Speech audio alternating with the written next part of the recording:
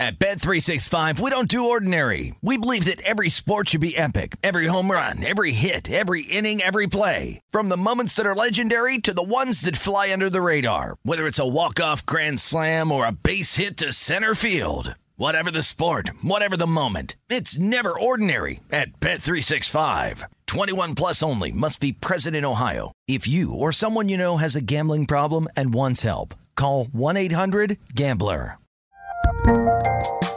There's a lot happening these days, but I have just the thing to get you up to speed on what matters without taking too much of your time.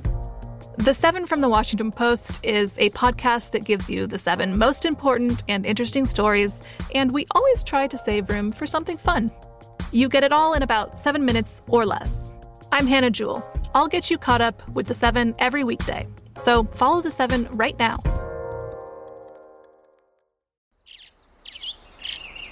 Getting ready to take on spring? Make your first move with the reliable performance and power of Steel battery tools. From hedge trimmers and mowers to string trimmers and more, right now you can save $50 on select battery tool sets. Real Steel. Offer valid on select AK system sets through June 16, 2024. See participating retailer for details. What does every grocery store aisle now have in common? Products that come in paper packaging.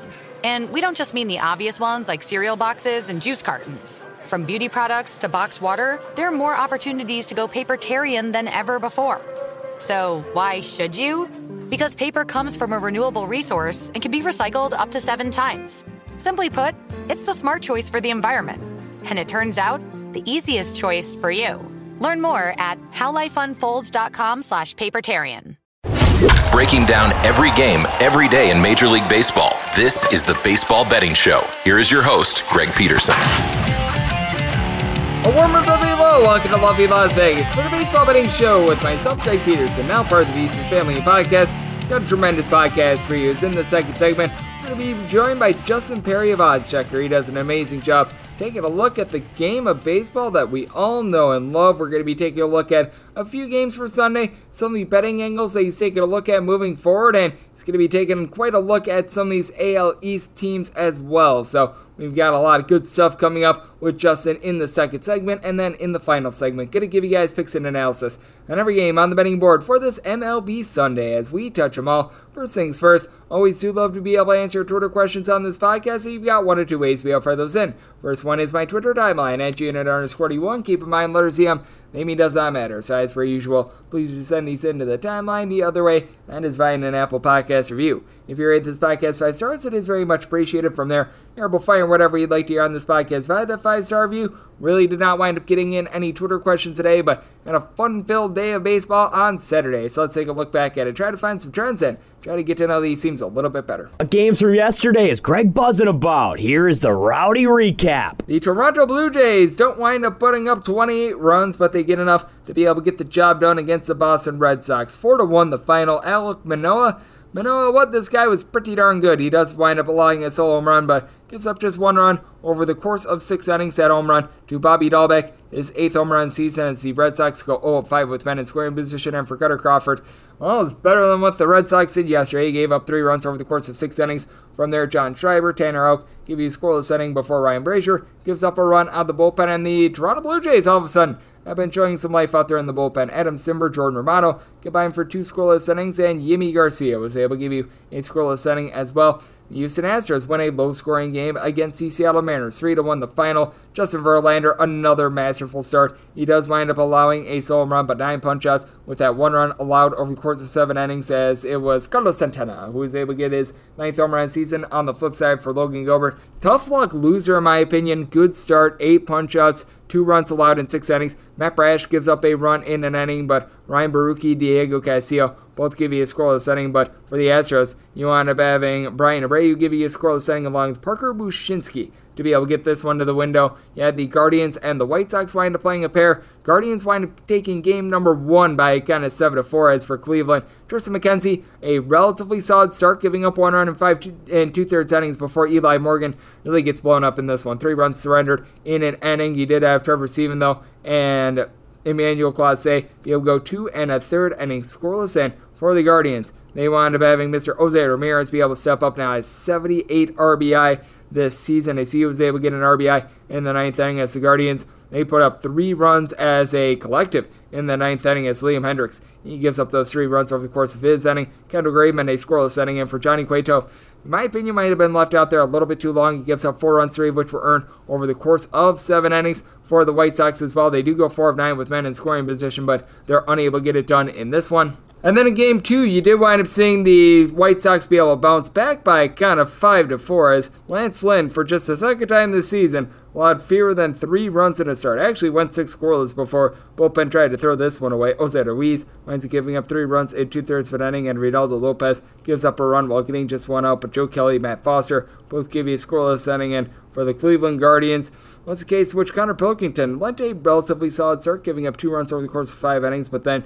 you wound up having a run given up in an inning by Anthony Castro, and Brian Shaw, 1 2/3 innings. He winds up giving up 2 runs before Nick Sandlin gets an out of the bullpen. And for the White Sox, they were able to get a home run off of Castro as going deep, Eloy Jimenez, name that we haven't said too much, his 3rd home run of the campaign. So those 2 teams wound up splitting in that series. You did wind up seeing the Milwaukee Brewers get a pretty convincing win over the Colorado Rockies by a count of 9-4.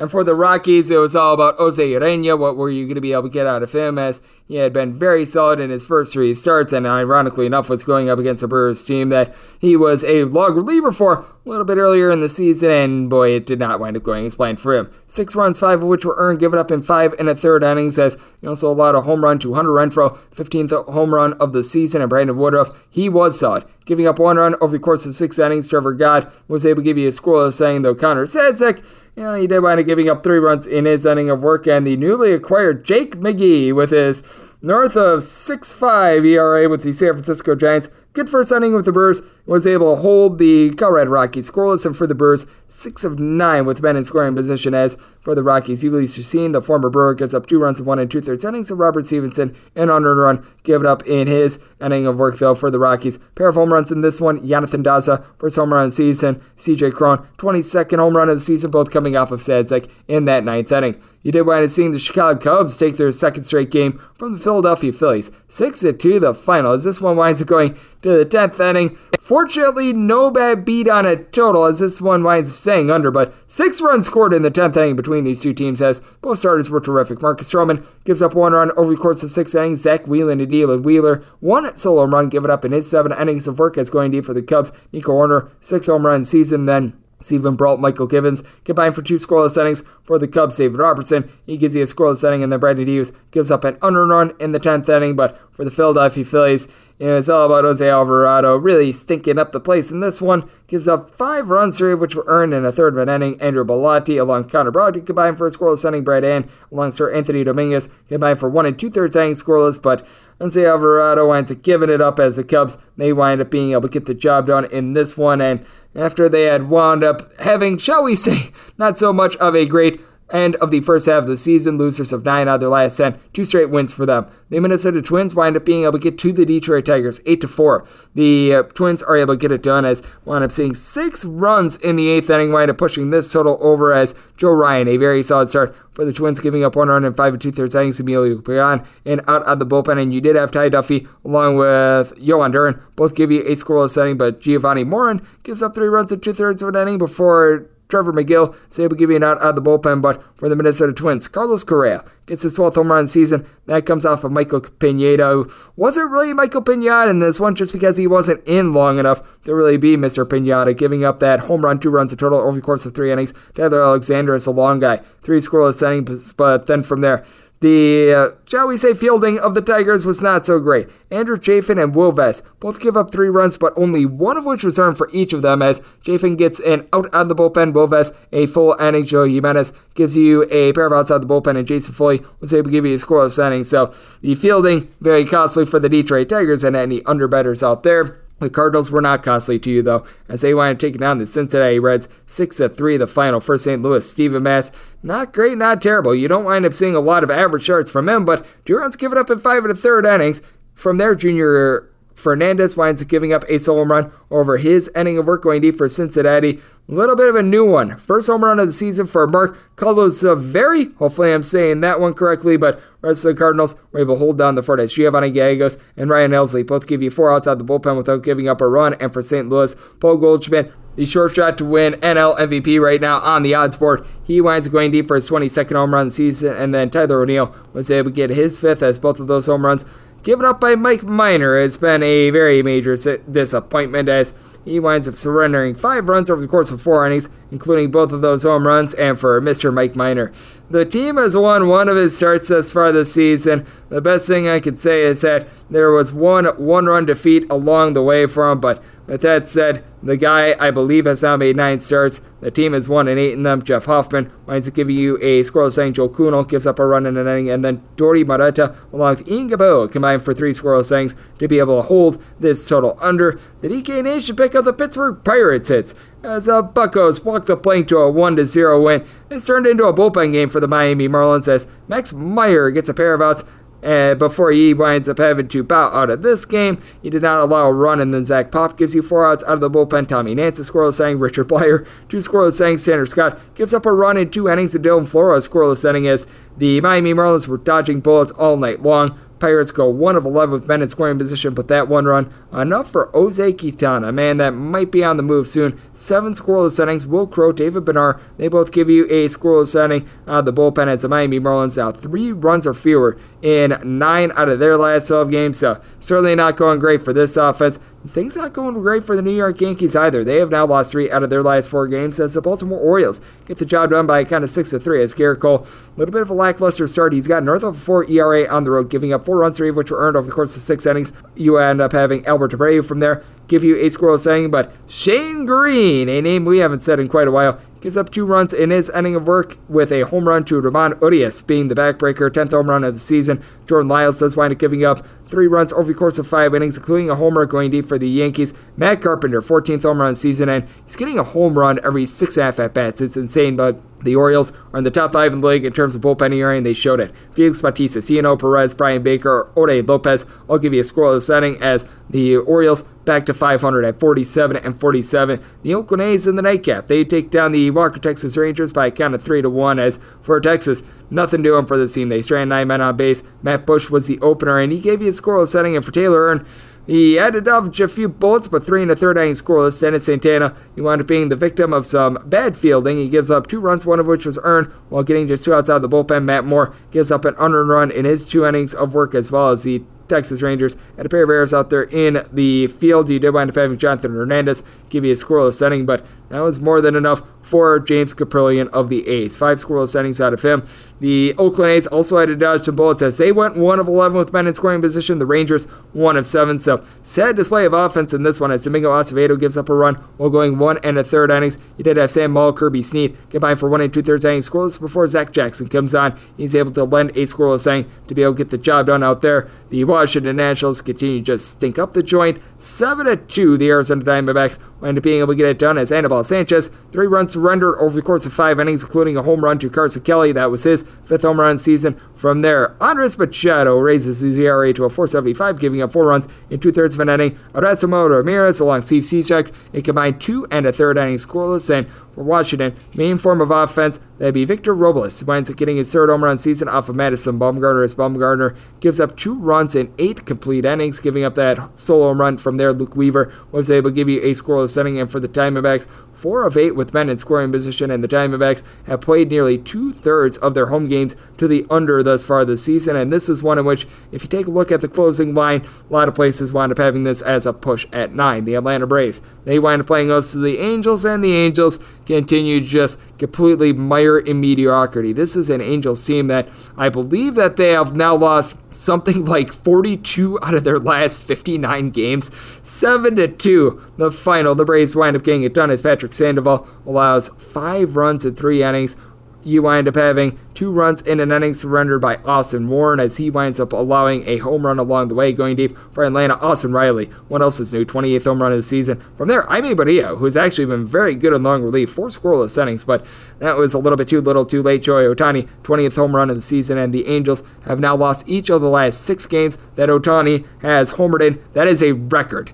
There has been no player who has homered in 7 games, and all 7 of those games have been losses, all consecutively. Ohtani might become the first player to do that the next time he winds up going deep, as that home run was allowed by Kyle Wright. Gives up 2 runs over the course of 6 innings, including that home run, and then from there, A.J. Minter, Jesse Chavez, Tyler Matzek, all were able to give you a scoreless inning. You did wind up having the Tampa Bay Rays wind up falling to the Kansas City Royals by a count of 6-3, as the Rays wind up plating 3 runs in the 3rd inning, but from there, you did wind up having the Royals be able to get a 3 spot in the 8th inning to be able to separate themselves, as Ryan Yarbrough and Luis Patino both wound up pitching 4 innings in this game, so they piggybacked off of one another. Both gave up 3 runs, but Yarbrough wound up giving up a pair of homers, and both of these did wind up coming in that 8th inning. Bobby Witt Jr., 14th home run of the season. Michael A. Taylor, his 6th for Brady Singer. He was singing the strikeout song. 12 punch-outs over the course of 6 innings, giving up 2 runs, one of which was earned. Hurt by Bobby Witt Jr. Now it's 14 errors this season. That's a little bit rough. Scott Barlow, though, he was able to pitch 2 scoreless innings to get the W. Taylor Clark, he was able to come in for an inning, did wind up giving up a run along the way, but for the Rays, been a little bit up and down for them recently.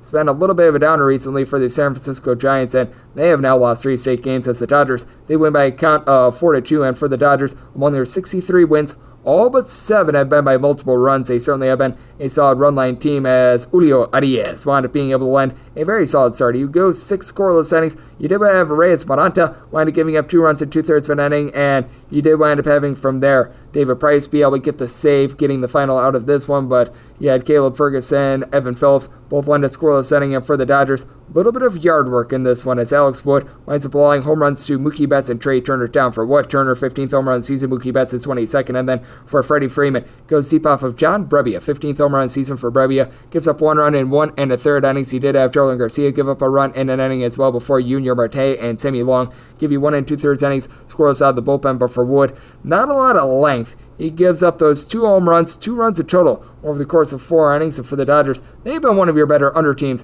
recently as well, and a team that has been a little bit up and down the season. And the Slam Diego Padres, they go to New York and they get their 2nd straight win, 2-1 the final. Blake Snell entered into the game on Saturday having an ERA right around 6 on the road ever since he wound up getting traded from the Rays to the Slam Diego Padres, but this was a good road start. 5 scoreless innings, and the Padres have been 1-9 in his starts prior to Saturday. From there, you did have Nabel Crismet, Adrian Morejon, and Luis Garcia combined for 3 scoreless innings, and you did have Taylor Rogers get into a little bit of a sticky bind, but he's able to get the save, giving up 1 run in his inning of work. And for the Padres, main form of offense, that'd be Manny Machado. Gets a 16th home run season off of Chris Bassett, took him hook, line, and sinker over Bassett. 11 punch-outs, 7 innings, giving up 2 runs, but not good enough for the win, as the Mets go 1 of 9 with men in scoring position. Adam Ottavino and Edwin Diaz both lend a scoreless inning out of the bullpen as well. And just taking a look at what we wound up getting in the MLB on Saturday, just 3 unders, so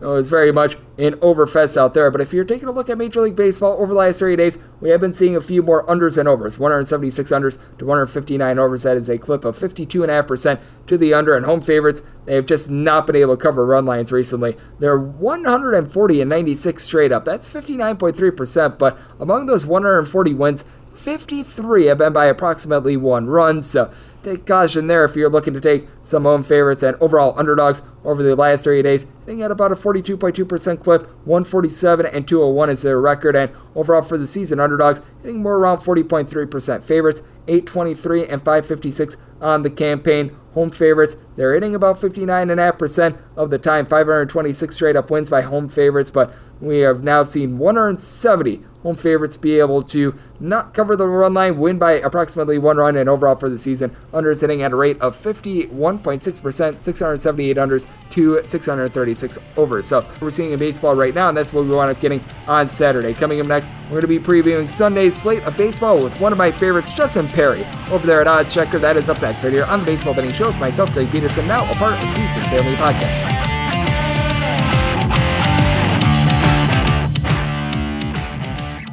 At Bet365, we don't do ordinary. We believe that every sport should be epic. Every home run, every hit, every inning, every play. From the moments that are legendary to the ones that fly under the radar. See for yourself when you sign up today and get $150 in bonus bets when you bet just $5. Whatever the sport, whatever the moment, it's never ordinary at Bet365. 21 plus only. Must be present in Ohio. If you or someone you know has a gambling problem and wants help, call 1-800-GAMBLER. Terms and conditions apply. I bet you're smart. Yeah, and you like to hold your own in the group chat.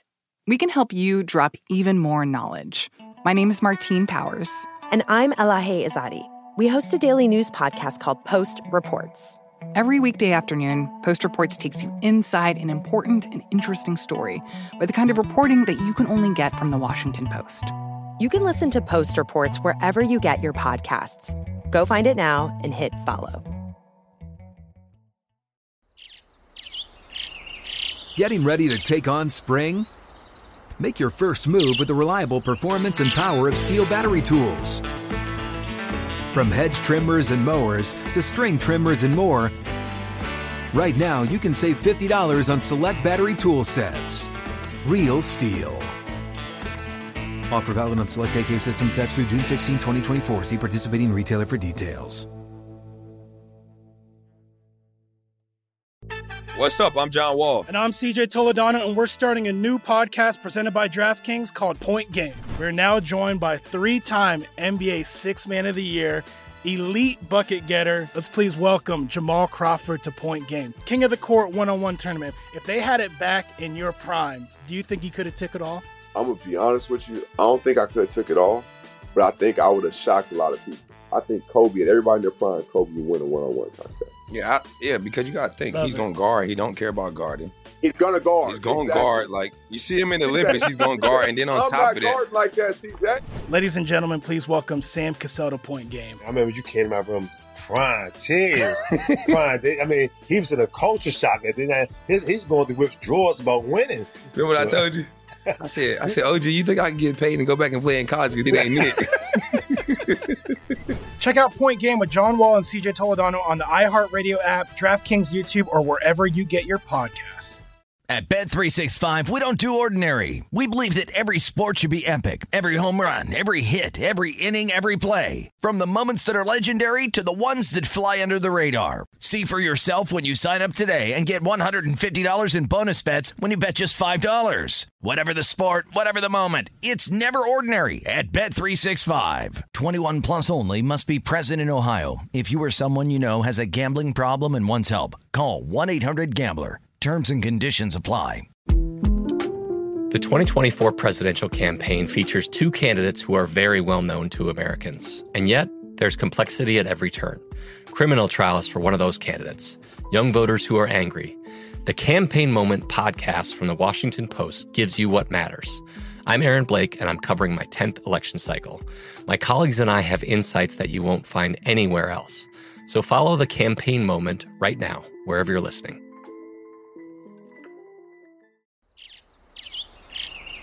Getting ready to take on spring? Make your first move with the reliable performance and power of Steel battery tools. From hedge trimmers and mowers to string trimmers and more, right now you can save $50 on select battery tool sets. Real Steel. Offer valid on select AK system sets through June 16, 2024. See participating retailer for details. What's up? I'm John Wall. And I'm CJ Toledano, and we're starting a new podcast presented by DraftKings called Point Game. We're now joined by three-time NBA Sixth Man of the Year, elite bucket getter. Let's please welcome Jamal Crawford to Point Game. King of the Court one-on-one tournament. If they had it back in your prime, do you think you could have took it all? I'm going to be honest with you. I don't think I could have took it all, but I think I would have shocked a lot of people. I think Kobe and everybody in their prime, Kobe would win a one-on-one contest. Yeah, because you got to think, he's going to guard. He don't care about guarding. He's going to guard. He's going to guard. Like, you see him in the Olympics, he's going to guard. And then on top of that. I'm not like that, CJ. Ladies and gentlemen, please welcome Sam Cassell to Point Game. I remember you came in my room crying, tears, crying. I mean, he was in a culture shock. And then he's going through withdrawals about winning. Remember what I told you? I said, OG, you think I can get paid and go back and play in college because it ain't it? Check out Point Game with John Wall and CJ Toledano on the iHeartRadio app, DraftKings YouTube, or wherever you get your podcasts. At Bet365, we don't do ordinary. We believe that every sport should be epic. Every home run, every hit, every inning, every play. From the moments that are legendary to the ones that fly under the radar. See for yourself when you sign up today and get $150 in bonus bets when you bet just $5. Whatever the sport, whatever the moment, it's never ordinary at Bet365. 21 plus only. Must be present in Ohio. If you or someone you know has a gambling problem and wants help, call 1-800-GAMBLER. Terms and conditions apply. I bet you're smart. Yeah, and you like to hold your own in the group chat.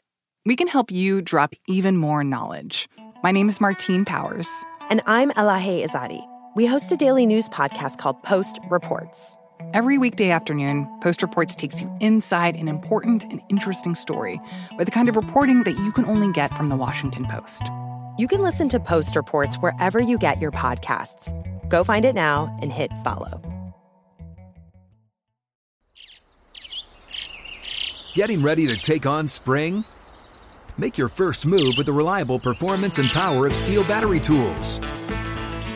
From hedge trimmers and mowers to string trimmers and more, right now you can save $50 on select battery tool sets.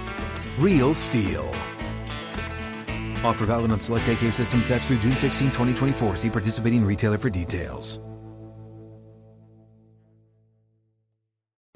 What's up? I'm John Wall. And I'm CJ Toledano, and we're starting a new podcast presented by DraftKings called Point Game. We're now joined by three-time NBA Sixth Man of the Year, elite bucket getter. Let's please welcome Jamal Crawford to Point Game. King of the Court one-on-one tournament. If they had it back in your prime, do you think you could have took it all?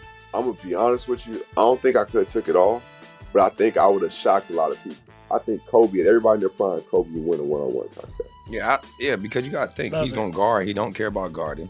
He's going to guard. He's going to guard. Like, you see him in the Olympics, he's going to guard. And then on top of that. Like that, see that? Ladies and gentlemen, please welcome Sam Cassell to Point Game. I remember you came out from crying, tears. I mean, he was in a culture shock. And then he's going through withdrawals about winning. Remember what I told you? I said, OG, you think I can get paid and go back and play in college because it ain't it? Check out Point Game with John Wall and CJ Toledano on the iHeartRadio app, DraftKings YouTube, or wherever you get your podcasts.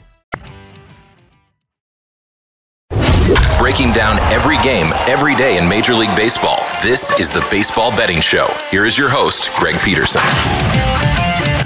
And we're back in lovely Las Vegas for the Baseball Betting Show with myself, Greg Peterson, now part of the VSiN family of podcasts, and it is great to be joined by our guest, Justin Perry. Is doing a great job taking a look at the game of baseball over there at Odds Checker, and on top of that, he does some great projections over there at Numbers Edge. If you're a little bit more of a fan of NFTs, he's got you covered there, as well as Collective does a great job with the NFT community. That is at Collective XYZ. And to be able to follow Justin Perry on Twitter, that is at his name, Justin Perry, and then the number 8 at the back half of that. Last name is spelled Perri.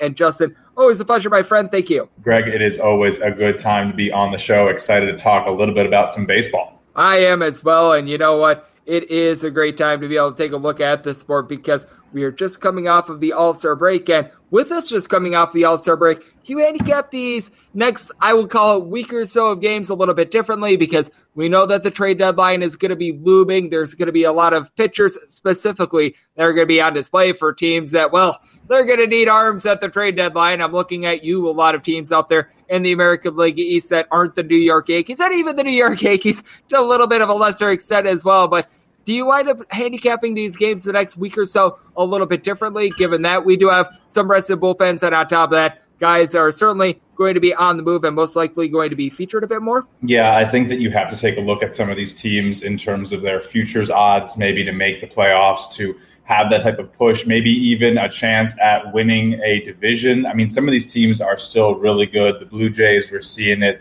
put up how many runs this weekend? They came close to breaking the record, Greg. So I think this team's here to try to make a statement, maybe make some type of run. They're not going to win the East. Obviously, the Yankees are 100 to 1. It's a little hard to put any money on that one right now, but you never really know what's going to happen in the playoffs. I don't have to tell you how the Yankees have looked after having a dominant season and then just wilting when we get to the later months. It's probably worth money just going against the Yankee bias right now. We did wind up seeing the Astros in that doubleheader a few days ago, be able to take it down. And just taking a look at the landscape of the American League, I think it's hard to not have the Yankees as that number one team, but I honestly feel like the gap between the Yankees and the Astros is much smaller than a lot of people want to make it out to be. I'm not sure how you want to take a look at things, but with the Astros, it feels like the offense is down just a little bit this year. Yordan Alvarez has really taken the onus off of some of the guys like LMNDC as a company that have struggled a little bit, but the Astros pitching is by far better than it's been over the last few years, and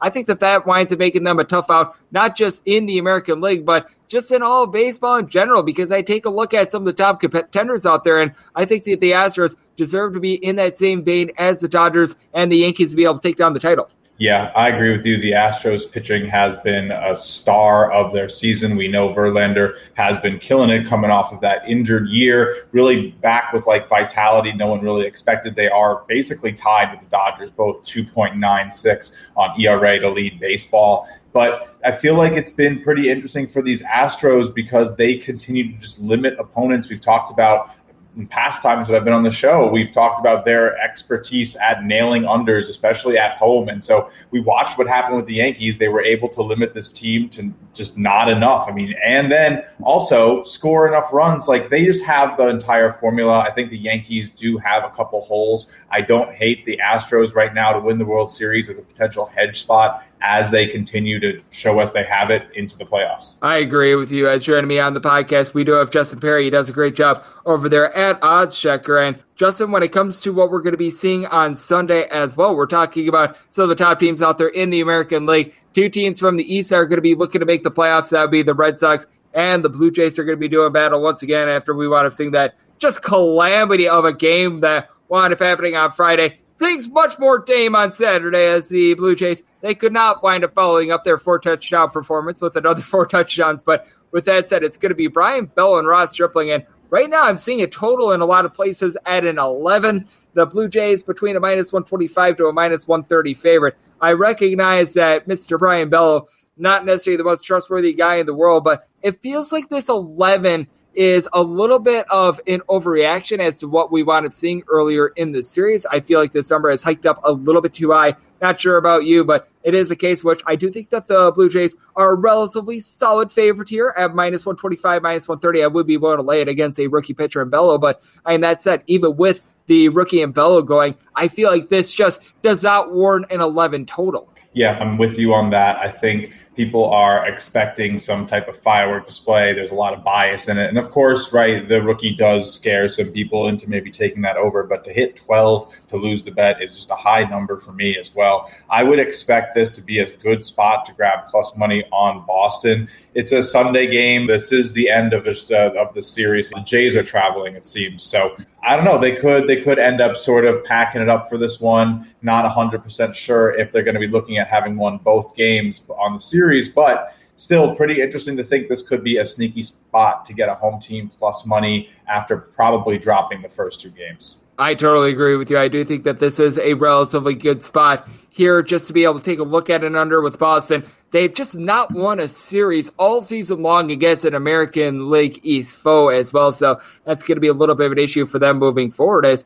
I believe that they were 0-11-1, might have been 0-10-1 in their series against AL East teams as well. So certainly a little bit of an issue for them moving forward as well. I think that these two teams are really going to be duking it out in the AL Central. No question, the Twins are going to be as well. But in the Guardians versus White Sox game, we've got a great pitching matchup. Dylan Cease going to be going for the White Sox. Shane Bieber, he is on the bump for Cleveland. And right now, we're finding the White Sox right around -125 to a -130. And I think that this is a relatively good spot for the under, because even though both of these bullpens, they're a little bit gassed from a doubleheader that we wound up seeing yesterday, you've got a pair of guys in Bieber and Cease who have been two of the top pitchers out there in the American League. Bieber's down with his strikeouts, but he's been able to do a great job in terms of command. Cease, just a strikeout artist, has been maybe walking a few more guys than what you'd like, but I think that this is going to be a very good pitching matchup, and on top of that, have a pair of teams that have really been lacking in terms of long balls, so this is another American League game that I do like under. Yeah, Shane Bieber, I think, has been a little bit of a story where people are expecting him to look more how Dylan Cease has pitched, but he's still getting by. The offense for the Guardians has been a little bit of a variable experience. You never really know what you're going to get. They could put up 8 runs. They could score 3 runs in a series, it feels like. But I do actually like Shane Bieber here in this spot. The White Sox have not looked so great this season. I think people got a little excited, myself included, about them a couple weeks ago. The Guardians look like they might be able to stay in this race. You can get decent odds still on that to potentially happen. I feel like this one's going to be like going back and forth, a contested horse race like style down the main stretch to see who wins this AL Central. It's really up for anybody. But yeah, I don't know. We're going to have to see how this one goes with Bieber. He's been a little bit iffy, but he definitely cleaned it up in June. 6 starts, 3.13 ERA.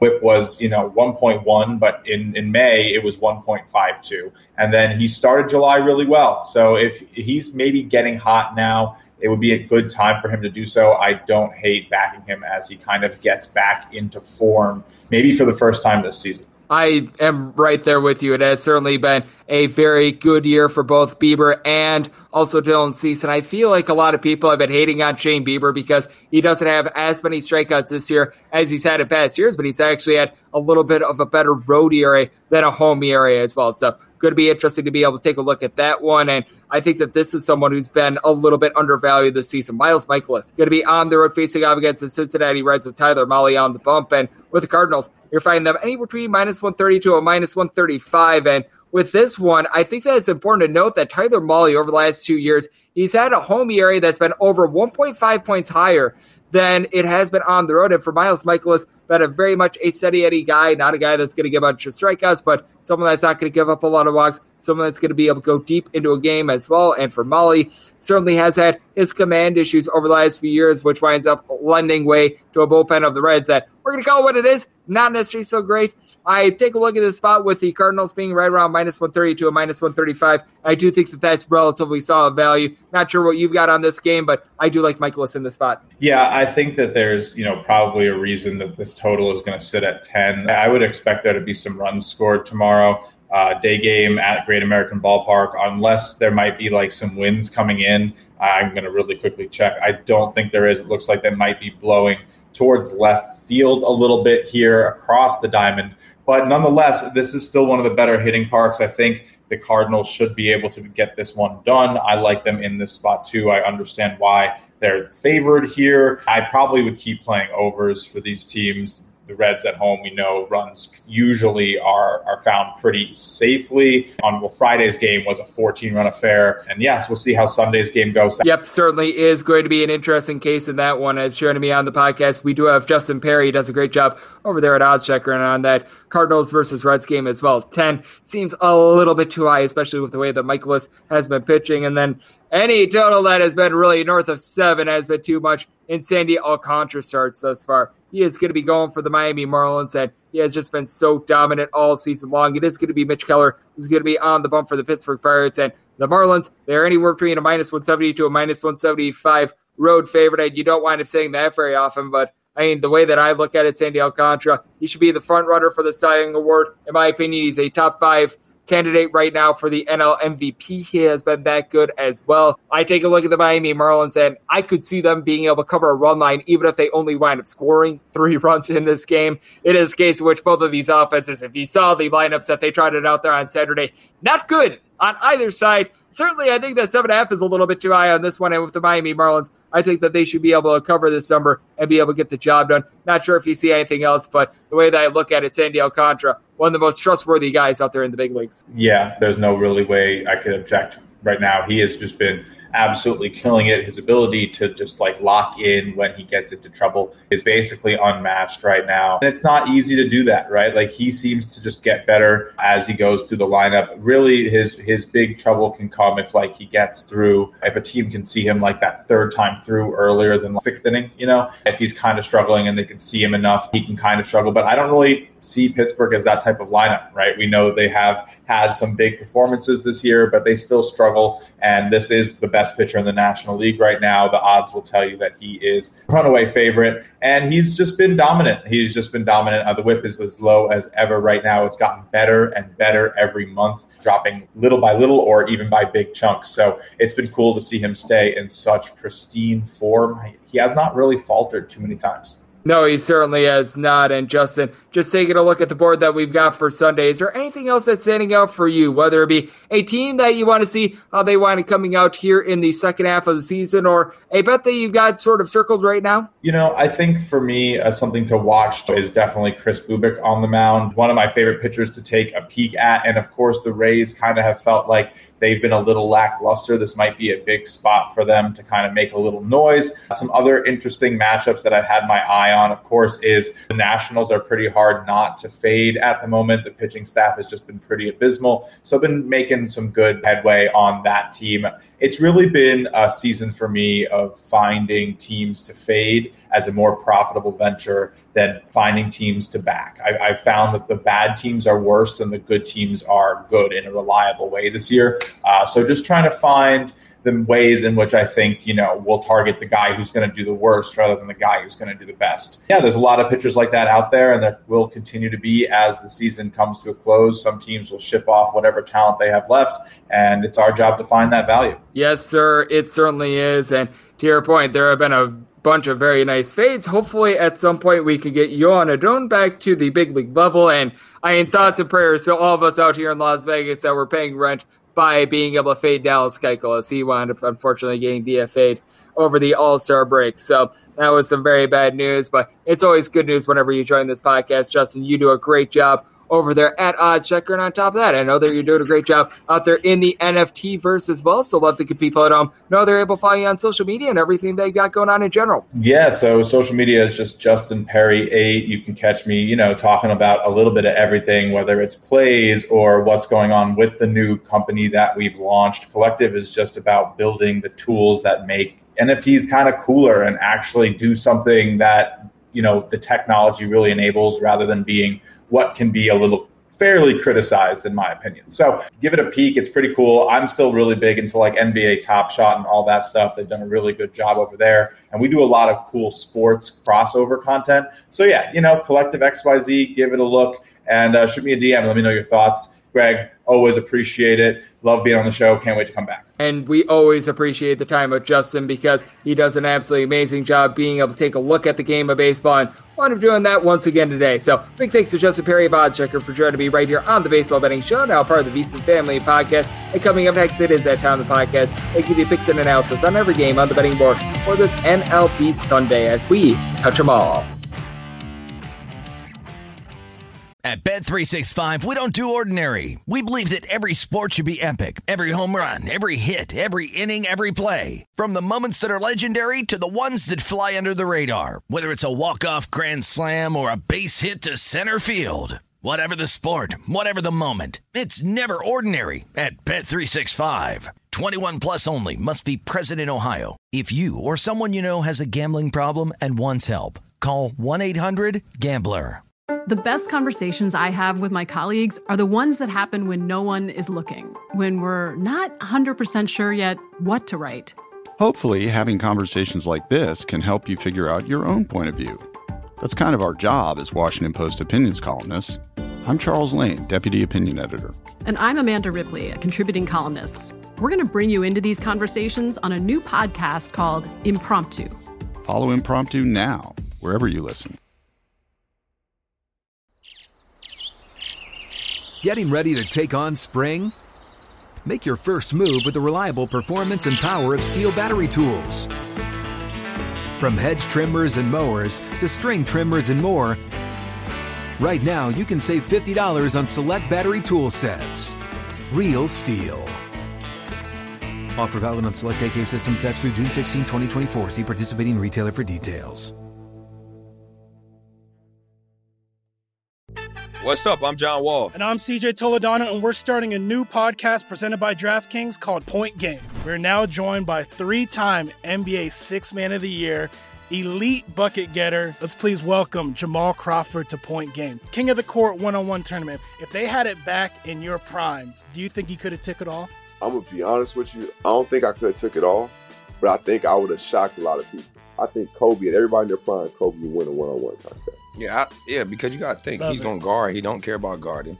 He's going to guard. He's going to guard. Like, you see him in the Olympics, he's going to guard. And then on top of that. I'm not guarding like that, CJ. Ladies and gentlemen, please welcome Sam Cassell to Point Game. I remember you came out from crying tears. I mean, he was in a culture shock. And then he's going through withdrawals about winning. Remember what I told you? I said, OG, you think I can get paid and go back and play in college because it ain't it? Check out Point Game with John Wall and CJ Toledano on the iHeartRadio app, DraftKings YouTube, or wherever you get your podcasts. At Bet365, we don't do ordinary. We believe that every sport should be epic. Every home run, every hit, every inning, every play. From the moments that are legendary to the ones that fly under the radar. See for yourself when you sign up today and get $150 in bonus bets when you bet just $5. Whatever the sport, whatever the moment, it's never ordinary at Bet365. 21 plus only. Must be present in Ohio. If you or someone you know has a gambling problem and wants help, call 1-800-GAMBLER. Terms and conditions apply. There's a lot happening these days, but I have just the thing to get you up to speed on what matters without taking too much of your time. The 7 from the Washington Post is a podcast that gives you the 7 most important and interesting stories, and we always try to save room for something fun.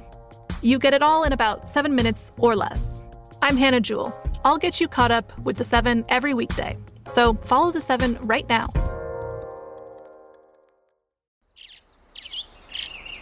Getting ready to take on spring? Make your first move with the reliable performance and power of Steel battery tools. From hedge trimmers and mowers to string trimmers and more, right now you can save $50 on select battery tool sets. Real Steel. Offer valid on select AK system sets through June 16, 2024. See participating retailer for details. What's up? I'm John Wall. And I'm CJ Toledano, and we're starting a new podcast presented by DraftKings called Point Game. We're now joined by 3-time NBA Sixth Man of the Year, elite bucket getter. Let's please welcome Jamal Crawford to Point Game. King of the Court one-on-one tournament. If they had it back in your prime, do you think you could have took it all? I'm going to be honest with you. I don't think I could have took it all, but I think I would have shocked a lot of people. I think Kobe and everybody in their prime, Kobe would win a one-on-one contest. Yeah, because you got to think, he's going to guard. He don't care about guarding. He's going to guard. He's going to guard. Like, you see him in the Olympics, he's going to guard. And then on top of that. I'm not guarding like that, CJ. Ladies and gentlemen, please welcome Sam Cassell to Point Game. I remember you came out from crying tears. I mean, he was in a culture shock. And then he's going through withdrawals about winning. Remember what I told you? I said, OG, you think I can get paid and go back and play in college because it ain't it? Check out Point Game with John Wall and CJ Toledano on the iHeartRadio app, DraftKings YouTube, or wherever you get your podcasts. At Bet365, we don't do ordinary. We believe that every sport should be epic. Every home run, every hit, every inning, every play. From the moments that are legendary to the ones that fly under the radar. Whether it's a walk-off grand slam or a base hit to center field. Whatever the sport, whatever the moment, it's never ordinary at Bet365. 21 plus only. Must be present in Ohio. If you or someone you know has a gambling problem and wants help, call 1-800-GAMBLER. The best conversations I have with my colleagues are the ones that happen when no one is looking, when we're not 100% sure yet what to write. Hopefully, having conversations like this can help you figure out your own point of view. That's kind of our job as Washington Post opinions columnists. I'm Charles Lane, Deputy Opinion Editor. And I'm Amanda Ripley, a contributing columnist. We're going to bring you into these conversations on a new podcast called Impromptu. Follow Impromptu now, wherever you listen. Getting ready to take on spring? Make your first move with the reliable performance and power of Steel battery tools. From hedge trimmers and mowers to string trimmers and more, right now you can save $50 on select battery tool sets. Real Steel. Offer valid on select AK system sets through June 16, 2024. See participating retailer for details. What's up? I'm John Wall. And I'm CJ Toledano, and we're starting a new podcast presented by DraftKings called Point Game. We're now joined by 3-time NBA Sixth Man of the Year, elite bucket getter. Let's please welcome Jamal Crawford to Point Game. King of the Court one-on-one tournament. If they had it back in your prime, do you think you could have took it all? I'm going to be honest with you. I don't think I could have took it all, but I think I would have shocked a lot of people. I think Kobe and everybody in their prime, Kobe would win a one-on-one contest. Yeah, because you got to think he's going to guard. He don't care about guarding. He's going to guard. He's going to guard. Like, you see him in the Olympics, he's going to guard. And then on top of that. Like that, CJ. Ladies and gentlemen, please welcome Sam Cassell to Point Game. I remember you came in my room crying, tears, crying. I mean, he was in a culture shock. And then he's going through withdrawals about winning. Remember what I told you? I said, OG, you think I can get paid and go back and play in college because it ain't it? Check out Point Game with John Wall and CJ Toledano on the iHeartRadio app, DraftKings YouTube, or wherever you get your podcasts. Breaking down every game, every day in Major League Baseball, this is the Baseball Betting Show. Here is your host, Greg Peterson. And we're back here in lovely Las Vegas for the Baseball Betting Show with myself, Greg Peterson, now a part of the VSiN family and podcast. Always a pleasure to get Justin Perry on the show. He does a great job over there at Odds Checker, being able to take a look at the game of baseball and handicapping it on a day in and day out basis. If you're someone that likes NFTs, he does a great job also on that front, as well as he's doing some work over there at the Collective XYZ, and then Number Edge is where he winds up doing a lot of great projections as well. So big thanks to Justin for joining me in the last segment. Now it is that time of the podcast to give you picks and analysis on every game on the betting board for this MLB Sunday as we touch them all. If a game is listed on the betting board, Greg has a side and a total on it, so it is time to touch them all. Do note that as per usual, any changes that are made to these plays will be listed up on my Twitter feed at GUnit_81. We are going to be going in Las Vegas rotation order. This is where we wind up going with the National League games first, then the American League games, any Interleague games. Those are going to be at the bottom. That will keep things all nice, neat, clean, and easy. So without further ado, let's get down to business as we start with 901, 902 on the betting board. The Chicago Cubs are going to be on the road facing up against the Philadelphia Phillies as Bailey Falter is going to hope to not falter for the Phils. And you got Drew Smyly on the bump for Chicago. Chicago is finding themselves anywhere between a plus 125 and plus 130 underdog. Meanwhile, with the Phils, anywhere between minus 138, minus 145 is what you're laying. 9.5 to 10 is your total on the 10. Over and under both at minus 110. On the 9.5, the 9.5 has juiced to the over of minus 120 to a minus 125.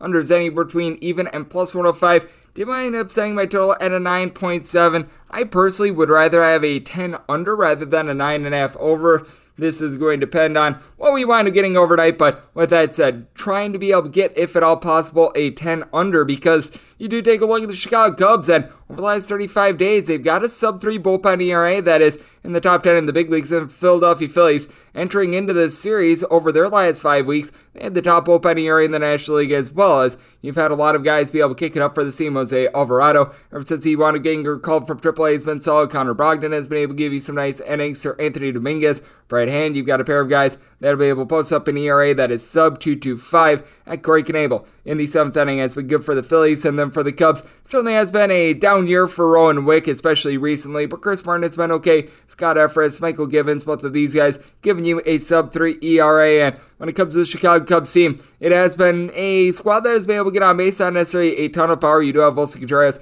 entering into Saturday with 14 home runs and Patrick Wisdom with 17, but Wisdom well on his way to 200 strikeouts, hitting right around 220. Do have quite a few guys getting on base, so as Christopher Morel, David Bodie, throwing their Ian Happ and C.A. Suzuki all in between a 274 to a 286. You've got Contreras to be able to give you north of a 350 on base. Rafael Ortega, 235 batting average, but has been able to get on base himself. And then for the Philadelphia Phillies, Kyle Schwarber at the top, 30 home runs, only right around a 210, but a good on base percentage. And then a lot of guys hitting in that neighborhood of, I would say, about a 240 to, we're going to call it a 255. JT Realmuto, Odubel Herrera, Yohan Camargo when he's been out there, as he's been injured quite a bit, but got Rhys Hoskins, Nick Castellanos, Sarah Hall, all in that fold as well. And for Hall, actually hitting a little bit above that as well. So you do have a pair of formidable offenses. And for Bailey Falter, he hasn't gotten a lot of starts this season, but when he's been called upon, he's been able to hold down the fort. Nothing great, nothing terrible.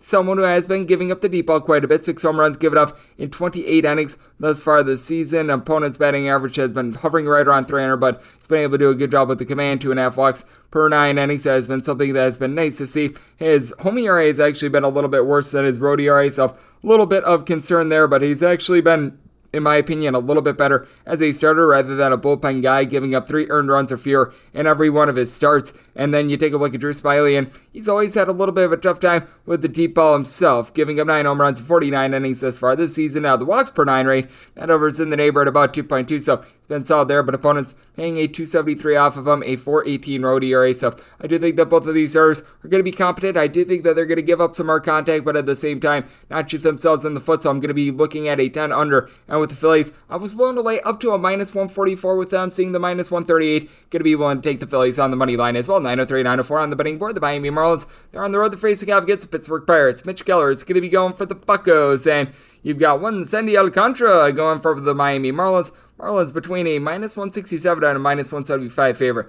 Between plus 150 and plus 157, your price on Pittsburgh. 7.5 is your total with the over and the under, both at minus 110. I was willing to lay up to a minus 166 on the money line with the Miami Marlins. Now, if you're taking a look at the run line of the fish, you're going to be finding that right in the neighborhood, about a minus 105-ish, and I'd be willing to lay up to a minus 108 with them, so I'm going to be willing to take a shot on this one with the Miami Marlins, just because I do think that this is a case in which a Pittsburgh Pirates bullpen that, we're going to call it what it is, they have not been good recently. I do think that they are certainly going to wind up having some pitfalls in this one, as you've got a bottom 5 bullpen in the big leagues, both for the season and over the last 30 days in general. You've had Tyler Beede along with J.C. Young throwing their David Bednar be able to post up sub 3.5 ERAs, but when you wind up getting into these guys like Aaron Fletcher and company, it certainly has been a big-time move for this bunch of for the Pittsburgh Pirates. They've also been without a lot of their top bats recently as well. You take a look at the lineup that they wound up trotting out there on Saturday. Nobody in the starting lineup with more than 4 home runs this season. That is a big-time issue, guys. You've got Cal Mitchell, Onyel Cruz, Yoshi Tsutsugo, Josh Van Meter, pretty much the entire catcher spot of this team with Michael Perez, Tyler Heineman, all these guys hitting a 215 or lower. You do have Kevin Newman hitting above a 260. Ben Gamble, Brian Azer hitting between about a 245 to a 255. And it's not like the Miami Marlins necessarily have a lot of firepower there as well. One guy with more than 7 home runs in the starting lineup as well. And for Jorge Soler, Brian De La Cruz, Jacob Stallings, all these guys having a rough year at throwing their Jesus Sanchez as well. They're all hitting at 225 or lower ADR, along with Nick Fortes, Brian Anderson, hitting between about a 250 to a 260. You've had Joey Wendell be able to get on base along Garrett Cooper. Both of these guys hitting above a 275, and Luke Williams is as well. But do take a look at both of these bullpens for the Pirates. It's a little bit rough, and for the Marlins, it's starting to improve a little bit. Lewis Edwards a little bit of a letdown towards back half of the season for this team, but Stephen Okert right around a 2.5 ERA. Zach Pop has actually been halfway decent for this team. He's got a sub 3 ERA. Anthony Bass, he's posting up a sub 2 ERA. You get into Dylan Floro, Richard Blyer, it's not necessarily so great, but that's why you've got Sandy Alcantara out there, and this guy is known as El Caballo for a reason. That is Spanish for the horse, and he's got a .176 ERA, has posted up 7+ innings in each out of his last 12 starts. That does not include the All-Star game, obviously, but I mean, the guy has been absolutely amazing. He has given up 2 earned runs or fewer in all but one of those starts. Not necessarily a strikeout artist. He's getting right around 7.5 strikeouts per 9 innings, but certainly able to go far for you. And for the Pirates, you've got Mitch Keller, who's been keeping the ball in the yard, giving up 0.8 home runs per 9 innings. Walks have always been an issue with him, 3.4 walks per 9 innings, but that said, he's been able to do a better job ever since he was getting threatened with going down to the minor leagues. His 3 starts in the month of July, he has given up 5 earned runs over the course of 19 innings, so it's been looking relatively solid there. I did think that you're certainly going to be in for a lower scoring game with these offenses. As a matter of fact, set this total at 6.3. If I didn't wind up making this series a DK Nation pick yesterday, I would have just went with the under here, because I don't think we're going to be seeing a lot of offense in this one. With that said, I do think that the Miami Marlins should be able to pull this one out. We've gotten a little bit too lofty on the money line, but I think that there's a good chance that the Pirates get held to below 2 runs in this game, because Alcantara is that dominant. So I'm going to look at a run line here with the Miami Marlins, and I'm going to be willing to take this total under as well. 905, 906 on the betting board. The Cincinnati Reds, yes, we're on to Cincinnati, and they're going to be playing us the St. Louis Cardinals. Miles Michaelis is going to be going for the Cards, and Tyler Mahle is going to be on the bump for the Redlegs. The Reds are finding themselves anywhere between a plus 115 to a plus 122 underdog. And when it comes to the Cards, you find them between minus 130, minus 135. 10 is your total. The under is minus 115, and the over is minus 105. And when it comes to St. Louis, I was willing to set them as a little bit more of a favorite. I set them at a minus 146, so I'm going to be willing to take a nibble on the Cards. It's a St. Louis bunch that whenever Miles Michaelis has been on the mound, has been able to perform quite well. Now, with St. Louis, it has been a little bit hit or miss with some of these bats here in the month of July, but you're able to rely upon the 2 constants in the middle, in Paul Goldschmidt along with Nolan Arenado. Entering into Saturday, a combined 39 home runs. Arenado's hitting at 295. Goldschmidt north of a 400 on base, 330 batting average, and then got a lot of guys behind him. They've been able to do a solid job. You've got Tommy Edman, Dylan Carlson, both hitting right around a 260 along with Juan Yepez when he's been out there, as he's been a little bit banged up. They got back Brendan Donovan. Yesterday he's been able to hit 285. Tyler O'Neill has been solid for this bunch, and with Edman as well, 20 stolen bases. And then for the Reds, they average a little bit over 5 runs per game at home, right around 3.5 on the road. So clearly this has been a team that they've been able to do their best when they've been at home. Tyler Stevenson, he's hitting above a 300, and then got quite a few guys able to get on base for this team, like Donovan Solano hitting nearly a 300. Brandon Drury, 18 home runs, 275 average. Kyle Farmer's been able to hit 260. The problem with the Reds is that they've got by far the worst bullpen ERA out there in the big leagues, north of a 5.3. No other team is above a 4.75. Alexis Diaz has been solid out there in the bullpen. He's been able to give you an ERA that hovers in the neighborhood of about a 3-ish, actually a little bit lower than that, more like a 2. But then when you get past that, Buck Farmer, Hunter Strickland, able to throw in there Joel Kuhnel, all these guys with north of a 5 ERA. That is a little bit worrisome. And for Tyler Mahle, he's always been better on the road than he has been at home. This is just not a ballpark that really suits him well. Overall for the year, Mahle has a 4.48 ERA, give it up right around 1 home run per 9 innings, but take a look at what he's been able to do at home. He's got a 4.99 ERA compared to a 3.83 on the road. He's given up 7 home runs at 52 and a third innings at home, 3 bombs in 40 innings on the road. He's been able to get some swings and misses, a little bit over 10 punch outs per 9 innings, but do take a look at Michaelis. Should be able to go far for this Cardinals team. He's given up only about a home run per 9 innings. Swing and miss stuff not necessarily there with him. Right around 6.5 strikeouts per 9 innings, but opponents seeing just a 2.10 off of him, 2.83 road ERA compared to a 2.31 at home. And then you've got Genesis Cabrera, who's able to give the team multiple innings. Ryan Helsley, he's posted up a sub-1 ERA thus far this season. Heck, even someone like Johan Oviedo, Pat Keenan, they're able to give you multiple innings as well. So I do think that there's some good value here with the St. Louis Cardinals. Michaelis has been able to do a good job of being able to keep things calm. And for Tyler Mahle, I do think that he's going to be able to get some swings and misses against the St. Louis Cardinals team that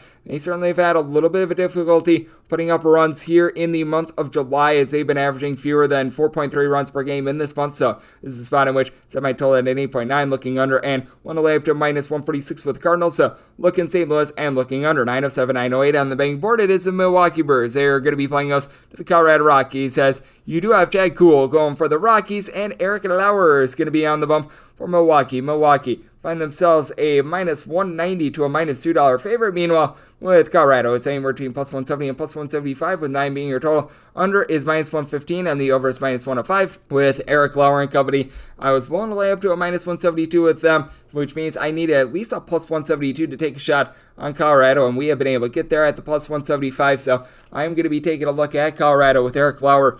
Just been a very sad state of affairs for him recently. He has given up 3+ runs and now 7 out of his last 10 starts. Now he is coming off a nice start on the road against the San Francisco Giants, but he has been giving up the deep ball. 1.8 home runs per 9 innings. Walks per 9 is right around 2.9. Nothing great, nothing terrible, and he has been significantly better on him. 2.30 home ERA, 4.73 ERA on the road, with opponents overall hitting at 2.26 off of him. He's been able to get a little bit over 9 punch-outs per 9 innings, but for Chad Kuhl, he's really been the best pitcher this year for the Colorado Rockies, in my opinion. 4.70 road ERA compared to a 3.52 at home. He's been able to do an okay job of being able to keep the ball in the yard, giving up 1 home run per 9 innings. Needs to work on the walks, right around 3.6 walks per 9 innings, and certainly has a little bit of familiarity with the Brewers because he was actually pitching with the Pittsburgh Pirates the last few seasons. And the big key for the Colorado Rockies is that they do have some very demonstrative home and road splits, so they're going to need some of these guys to be able to bust out. You've got someone like a Charlie Blackmon, who certainly has been able to do a much better job when he's been in Colorado rather than on the road. Entering into yesterday, 308 home, batting average 242 on the road, but 15 overall home runs, with 7 of them coming on the road. CJ Cron,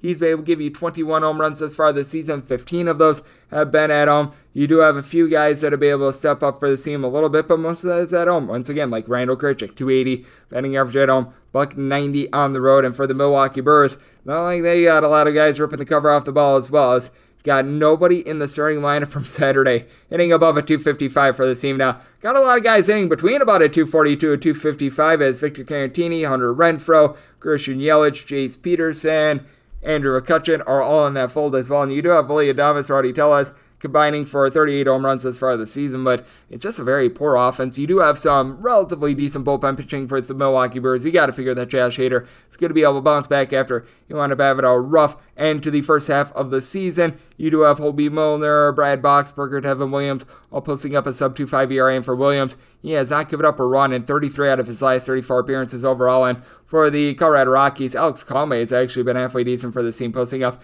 a sub-3 ERA. Now Lucas Gilbreth, sub-2 ERA at home, north of a 5 ERA on the road. Ty Block is north of a 6 ERA on the road, so those home and road splits, once again, very ugly, but it is a case in which Eric Lauer has not been necessarily so sharp, and on top of that, this is a Brewers lineup that they aren't doing a good job of being able to just put bat to ball in general. I did wind up saying my total at 8.6 as a result. I'm going to be looking under and with the Rockies, getting a plus 175, going to be willing to fire there. 9-9, 9-10 on the betting board. The San Francisco Giants, they hit the road. They're going to be facing off against the LA Dodgers, as Clayton Kershaw is going to be going for the Dodgers. Alex Cobb is going to be on the bump for San Francisco. San Francisco find themselves anywhere between plus 180 and plus 185 underdogs. Meanwhile, with the Dodgers, it is anywhere between minus 198 and minus 210. 7.5 is your total. Over is minus 115, and the under is minus 105. Needed at least a plus 188 to be able to take a shot on San Francisco. And if you're looking at the run line of the Dodgers, it's anywhere between even money and minus 105. I was willing to lay up to a minus 105.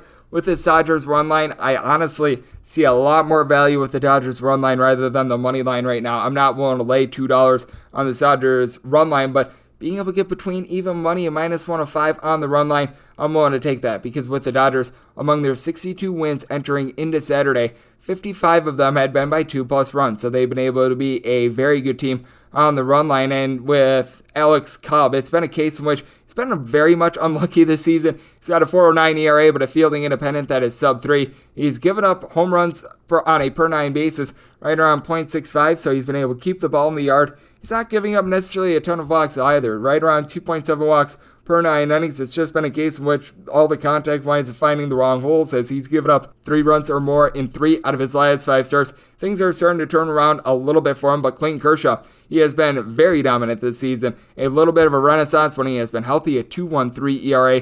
Strikeouts per 9 rate, a little bit north of 9, so down for past years, but command has been on point, right around 1.5 walks per 9 innings. At home, a 2.05 ERA, giving up 2 home runs in 30 2/3 innings, and he's backed up by a bullpen that has some very nice pieces, as Evan Phillips, Yancy Almonte, Reyes Bonanta, all posting up a sub-3 ERA. Alex Vesia has been relatively solid as well. Phil Bickford has not been as good as he was last season, and Craig Kimbrell has been all over the place with a little bit north of a 4 ERA, but has been able to turn things around a little bit. But you do take a look at this Dodgers lineup, and you've got Trey Turner and Freddie Freeman, who entered into yesterday hitting above a 300. Both of these guys have been able to do a good job of being able to go yard, as each two gentlemen throw in there. Will Smith as well, all 14 home runs apiece, and for Will Smith, he has been able to do a very solid job last month or so, last 30 days, 375 on base percentage, so he has been able to give this team some good production. Mookie Betts, he nearly a 270, 21 home runs. Cody Bellinger, he had a big grand slam a couple days ago. Still needs to pick it up, though. He and Max Muncy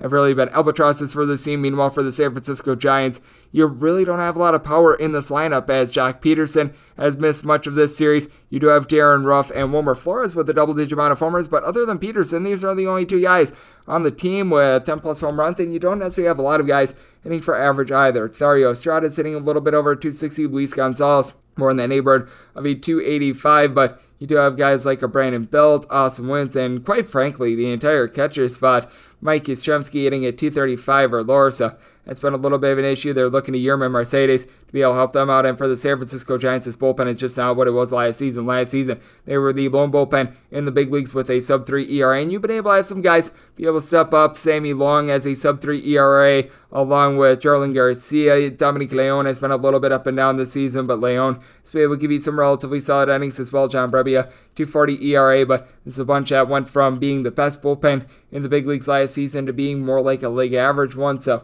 that really hurts this team. With the Dodgers, don't really want the money line here, but them being able to win by multiple runs, that does appeal to me, and I do think that this is going to be a relatively low-scoring game. Alex Cobb has been a little bit better than his ERA and raw numbers would indicate, but this is a total that at 8 I was willing to take it under, which was the opener. Now that we're down to 7.5, I do think that's moved a little bit too far, especially with this being an afternoon game out there in LA and the Dodgers offense in general being so dominant. I set my total at 7.9, so looking over, and with the Dodgers, willing to lay the run line with them. 9-11, 9-12 on the betting board. It is the Arizona Diamondbacks. They're going to be playing against the Washington Nationals. Eric Fetty Wap is going to be going for the Nats, and you've got Corbin Martin, who's going to be on the bump for Arizona. No numbers up on this game as Corbin Martin, a little bit of a surprise starter here for the Arizona Diamondbacks, but the book of Greg Peterson as a handicap line on this one. And when it comes to Arizona, I did wind up making them a favorite of minus 139, and when it comes to the total, I did wind up setting it at a 9.2, which means that a 9 or less, I'm going to be willing to take a look at an over, and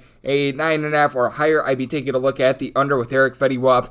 It's been a little bit up and down this season, and the big thing for Erick Fedde is being able to control the walks. 4.4 walks per 9 innings, that is a little bit of an issue. It's only getting right around 6.8 strikeouts per 9 innings to go along with it as well. For Fedde as well, it is a case in which he has not necessarily been so effective when he's been on the road, as he's posting up a little bit north of a 5 ERA as well, more like a 4.40 ERA when he is at home, so that's another issue that you've got. And for Corbin Martin, he just hasn't seen a lot of time at the big league level. Last time he wanted pitching up at this level, you have to go all the way back to early May, and this is someone that has really been more of a long reliever this year. He did wind up getting a few starts last season, and overall, he's got a 4.40 ERA, so and it's been one of these cases in which, if you're taking a look in like the food restaurant business or anything like that, it's a case which he's been sort of like the waiter that has been requested to not wind up spilling the soup or something like that, and he has not spilled the soup, but that said, you take a look at what he wound up doing at the minor league level thus far this season. 12 starts at AAA, a 5.10 ERA. What I will say is that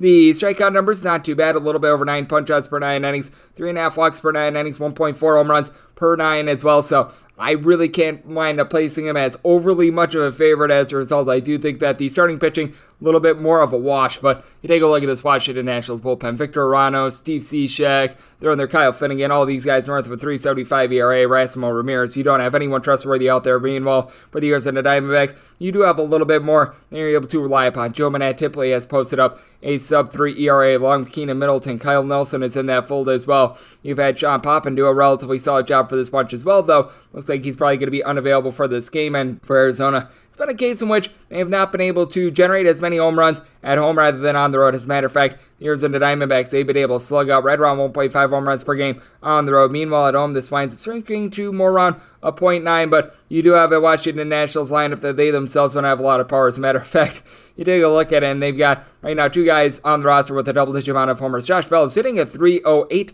with his 13 home runs, and for Juan Soto, he has been on fire, hitting over a 3.70 over the last 3 weeks. He's been able to give the team 20 home runs thus far this season, but got a lot of guys like Nelson Cruz, Mike Califranco, Victor Robles, along with Cesar Hernandez, between about a 2.30 to a 2.45, so got your issues there. Meanwhile, with the Arizona Diamondbacks, Christian Walker, 22 home runs. He is only hitting about a 200, but you do have a few guys like Joshua Ross hitting a 270. Alec Thomas has been able to do a solid job, and then Ketel Marte worked his batting average up to a 275. So I do want to say the Arizona Diamondbacks were on a minus 139 favorite. I would need at least a plus 140. Take a shot here on the Nationals, and then 9 or less looking at an over 9.5 higher to the under 913, 914 on the betting board. It is the Slam Diego Padres. They're going to be hitting the road. They're going to be facing off against the New York Metropolitans. Says going for the Mets, it's going to be Juan Carlos Carrasco, and you've got Joe Musgrove, who's going to be on the bump for the Padres. Got a relatively tight line with the Mets find themselves anywhere between minus 113 and minus 120 favorites,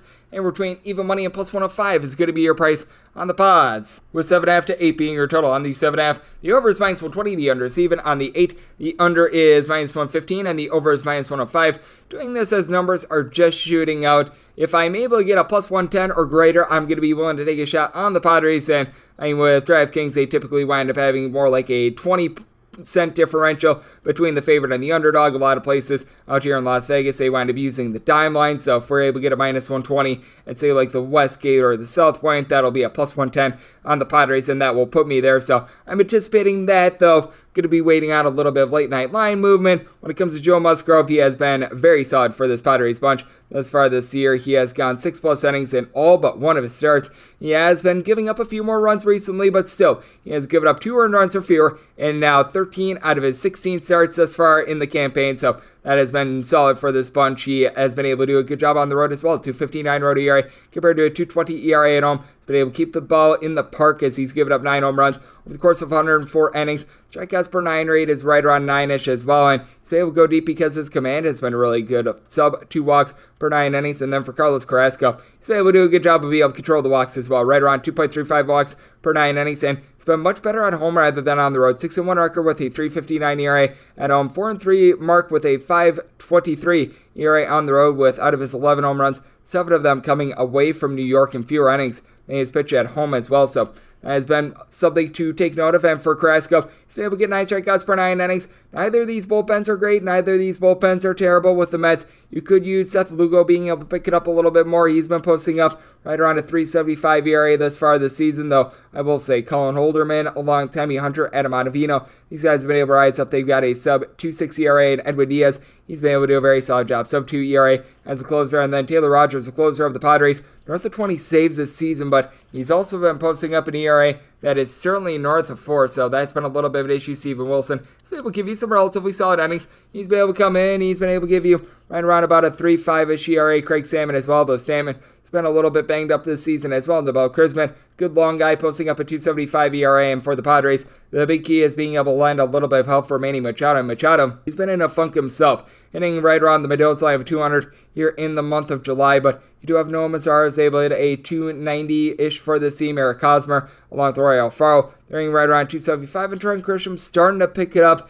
Still has been a really bad year for him. He's hitting below the Mendoza line of 200. Take a look over the last 30 days. It's right around at 200, though. He does have 4 home runs in his last 65 at-bats. Jurickson Profar, Jake Cronenworth, both of these guys hitting right around 240 along with Austin Kim. And then for the New York Mets, Pete Alonso right now leads the league in RBI. He, along with Mark Canha, Brandon Nimmo, in between about a 265 to a 270. But with Alonso, he has been able to slug out home runs, 24 in total for him. You've got Francisco Lindor giving you 16 home runs, as well as J.D. Davis has had a little bit of a rough start to the season, but Luis Guillorme, Jeff McNeil, Starling Marte, these guys are hitting above a 290 as well. So I do think that the Padres, if they're able to get a plus 110 or greater on them, I do think that that is relatively solid value. Carrasco certainly has been better at home than he has been on the road, and the Padres, they've had a little bit of a tough time with their offense. They're actually averaging right around 5 runs per game on the road, but a lot of this has been due to anti-air quotes here, clutch hitting. I do think that that's going to regress a little bit. Semi-total at 7.2 looking under, and in all likelihood probably going to be looking at the Padres, but this is a little bit more dependent upon late night line movement. Would only be willing to lay up to about a minus 108 with the Mets.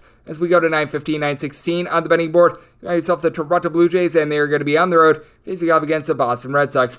Brian Bello is going to be going for the Boston Red Sox, and Ross Stripling is going to be on the bump for Toronto. Toronto has found themselves as a favorite, anywhere between minus 125 and minus 130, between plus 110 and plus 115. Your price on the Boston Red Sox, 10.5 to 11 is your total. On the 11, the under is anywhere between minus 110 and minus 115. The over is anywhere between minus 105 and minus 110. And then if you're looking at a 10.5 with the over and the under, that is both at minus 110. And this is going to be the DK Nation pick because I'm going to be taking a look at the under. Certainly, I don't think that we're going to wind up seeing 28 runs from the Blue Jays like we wound up seeing a couple nights ago. And for Brian Bello, he certainly is a little bit of a raw guy, but I do think that this is a number that has just gotten a little bit too far out of whack based on what we wound up seeing in the first game of the series. Things wound up being a little bit more tame on Saturday, and I do expect that to continue, especially with the way that Ross Stripling has been able to pitch. Ross Stripling has been very solid for the Blue Jays and under the radar. His advanced numbers show that he might be doing for a little bit of regression, but a 3.05 ERA. He gets right around 7.5 strikeouts per 9 innings, a 3.18 road ERA compared to a 2.90 ERA at home. Against the Red Sox in 2 starts, he's given up 3 runs over the course of 10 innings. So, you know what? That's formidable. You got Rafael Devers, who in all likelihood is going to be on the injured list. JD Martinez, he has been dealing with a little bit of an injury as well. So, this is a Boston Red Sox bunch. Right now, they're a little bit depleted. Now, with the Toronto Blue Jays, no question, this is not a team that is very depleted at this point, as you've got Vlad Guerrero Jr., Teoscar Hernandez, both hitting between about a 265 to a 275. Vlad Guerrero Jr., 20-plus home runs thus far this season, but then you got Bo Bichette along George Springer, both hitting between about a 250 to a 260. 17 bombs for George Springer. Santiago Espinal is able to get on base, but for Boston, take a look at what they're trotting out there, especially with Trevor Story being on the injured list, and you really don't have a single guy in the starting lineup that's able to give you a double-digit amount of homers. Jeter Downs, Bobby Dalbec, Jackie Bradley Jr. You're able to throw in there the new acquisition of Yolmer Sanchez. These guys only about a 220 or lower. Jarren Duran has seen some regression as well. So this is a Red Sox lineup that all of a sudden not necessarily so great. Now, good news for Boston is that they were able to get 6 innings out of Cutter Crawford. So a bullpen that was looking like it was going to be depleted, not so much, as you've had Jake Diekman, Edakazu Satomura, Austin Davis be able to supply some relatively solid innings. Diekman has seen a little bit of regression recently, but these guys have been halfway decent. And then for the Toronto Blue Jays, still not a good bullpen. I will say that. They're in the bottom half of the big leagues in terms of bullpen ERA, but do have a couple guys that you're able to trust in. Tim Meza, Adam Simber, throw in there David Phelps. These guys have all been able to do a solid job. They're all posting up a 3.15 ERA or lower. And when it comes to this Toronto Blue Jays team, I do think that Stripling winds up giving them a little bit of a leg up, because with Brian Bello, good raw stuff, but at the same time, in his first couple of big league starts, not necessarily been the world's greatest. I will say it could be, I guess, a little bit worse. He has given up, I believe, now 9 runs over the course of his first few starts, but the big thing, like I mentioned, walks. He's given up 6 walks over the course of 8 innings, and both of his starts did wind up coming against the Tampa Bay Rays, so that is something to keep note of. But I do think that Bello going to be able to tame the nerves a little bit. This is going to be his second career start at Fenway. I think that he's going to be able to do an okay job. It's going to be a different look for the Toronto Blue Jays. So on the DK Nation pick, I'm going to be going with the under, as I set my total at a 10. This is not a case in which I think that this should be a total that should be set at like 8 or anything like that, but I think we went a little bit too far. I think that this is a bit overreactionary, so I'm going to be writing up for the DK Nation pick, the under. And when it comes to Toronto, one lay up to minus 137 with them, because I don't think that Bello going to be able to necessarily lend a lot of length. So looking at the under with the DK Nation pick, and also looking at Toronto on the money line. 917, 918 on the betting board. The Baltimore Orioles, they play us to the New York Yankees. Cesar Cortez is going to be going for the Yankees, and you got Dean Kremer, who's going to be on the bump for Baltimore. Baltimore is in between plus 150 and plus 157 underdogs. Meanwhile, the Yankees are between a minus 170 and minus 180 favorite. 9.5 is your total. Under is anywhere between minus 110 and minus 115. The over is anywhere between minus 105 and minus 110. And with Nasty Nestor Company, I did wind up making them a minus 182 favorite. If you're taking a look at the run line, you're going to be finding the Yankees at a minus 110, and this is, in my opinion, a little bit too much to lay. I would rather take about a minus 170 money line with the Yankees rather than the run line, as this is a Baltimore Orioles bunch that they've been able to cover over 64% of their games on the run line thus far this season. They have been, as a matter of fact, by far the best run line team in Major League Baseball all season long, and when getting a run and a half entering into Saturday, 55-28 on the run line. Meanwhile, the Yankees 41-47 when laying a run and a half. So that is something that I think is very important to take a look at in this one. And for Nasty Nestor, this guy's been Nasty Nestor. He's been able to give you 9.5 strikeouts per 9 innings. He's given up right around 1.25 home runs per 9 innings. I do think that his home and road splits do come into play here as well, as he has been giving up a 3.35 road ERA compared to a .190 at home, and a big reason why is the deep ball. 10 out of his 13 home runs surrendered in a pretty equal amount of innings have wound up coming on the road, though. The command has been pretty pinpoint. He's given up right around 2 walks per 9 innings, and for Kremer, the Orioles were not able to win his starts early on in his career, as they were 3-15 in his first 18 career starts. That has reversed itself ever since then, as the team is now, as a matter of fact, I believe 6-1 in his last 7 starts, and in that time span, he has allowed more than 3 earned runs just once, so he has been able to do a very good job of being able to lock down. He does have a 3.60 home ERA compared to a .166 on the road, but he's done a good job keeping the ball in the yard. 3 home runs surrender in 41 2/3 innings. His walks per 9 rate that hovers right around at 2.5, and it's backed up by a top 8 bullpen in terms of ERAs. You've got so many guys posting up a sub 2.5 ERA. Cianel Perez, Orde Lopez, Keegan Aiken. You're able to throw in there even someone like a Felix Bautista as well. So these guys have been able to do a very solid job for the Orioles.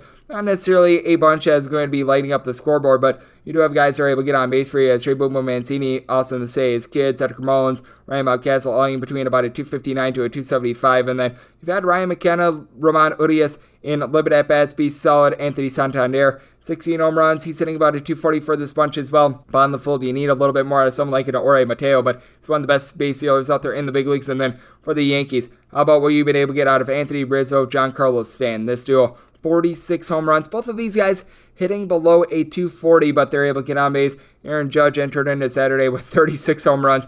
I mean, a few home runs in the series, and he might be on Barry Bonds' pace. He's been that good this season. Matt Carpenter, he entered into Saturday with 13 home runs at 86 at-bats. So a home run every right around like 6.5 to 7 at-bats. He has been amazing for this bunch, and then DJ turned it up. LeMahieu, Isaiah Kiner-Falefa, both hitting above a 270. Gleyber Torres, he's hitting at 265. He's been able to slug out 15 home runs. Certainly, I do think that the Yankees should be a favorite here, but the Orioles, with their good bullpen pitching, they've been able to keep things within one run in a lot of their losses, which is why I would rather take a money line here with the Yankees rather than a run line. I typically don't like to lay this much chalk on a money line, especially with the road team, but the Orioles, they do, in my opinion, warrant that. I did wind up saying my total at 8.7, so I do think that it's going to be a little bit of a lower scoring game. I'm looking under, and at current numbers, looking at the Yankees on a money line, if I would be able to get even money, that's when I would start to consider a little bit more of a Yankees run line. 919, 920 on the betting board. The Detroit Tigers, they're going to be playing us the Minnesota Twins, as Sonny Gray is going to be going for the Twins, and Ronny Garcia is going to be on the bump for Detroit. Right now, the only number I'm seeing is at DraftKings. Twins are at minus 175, plus 150 on Detroit, with 8 being your total, over and under both at minus 110. And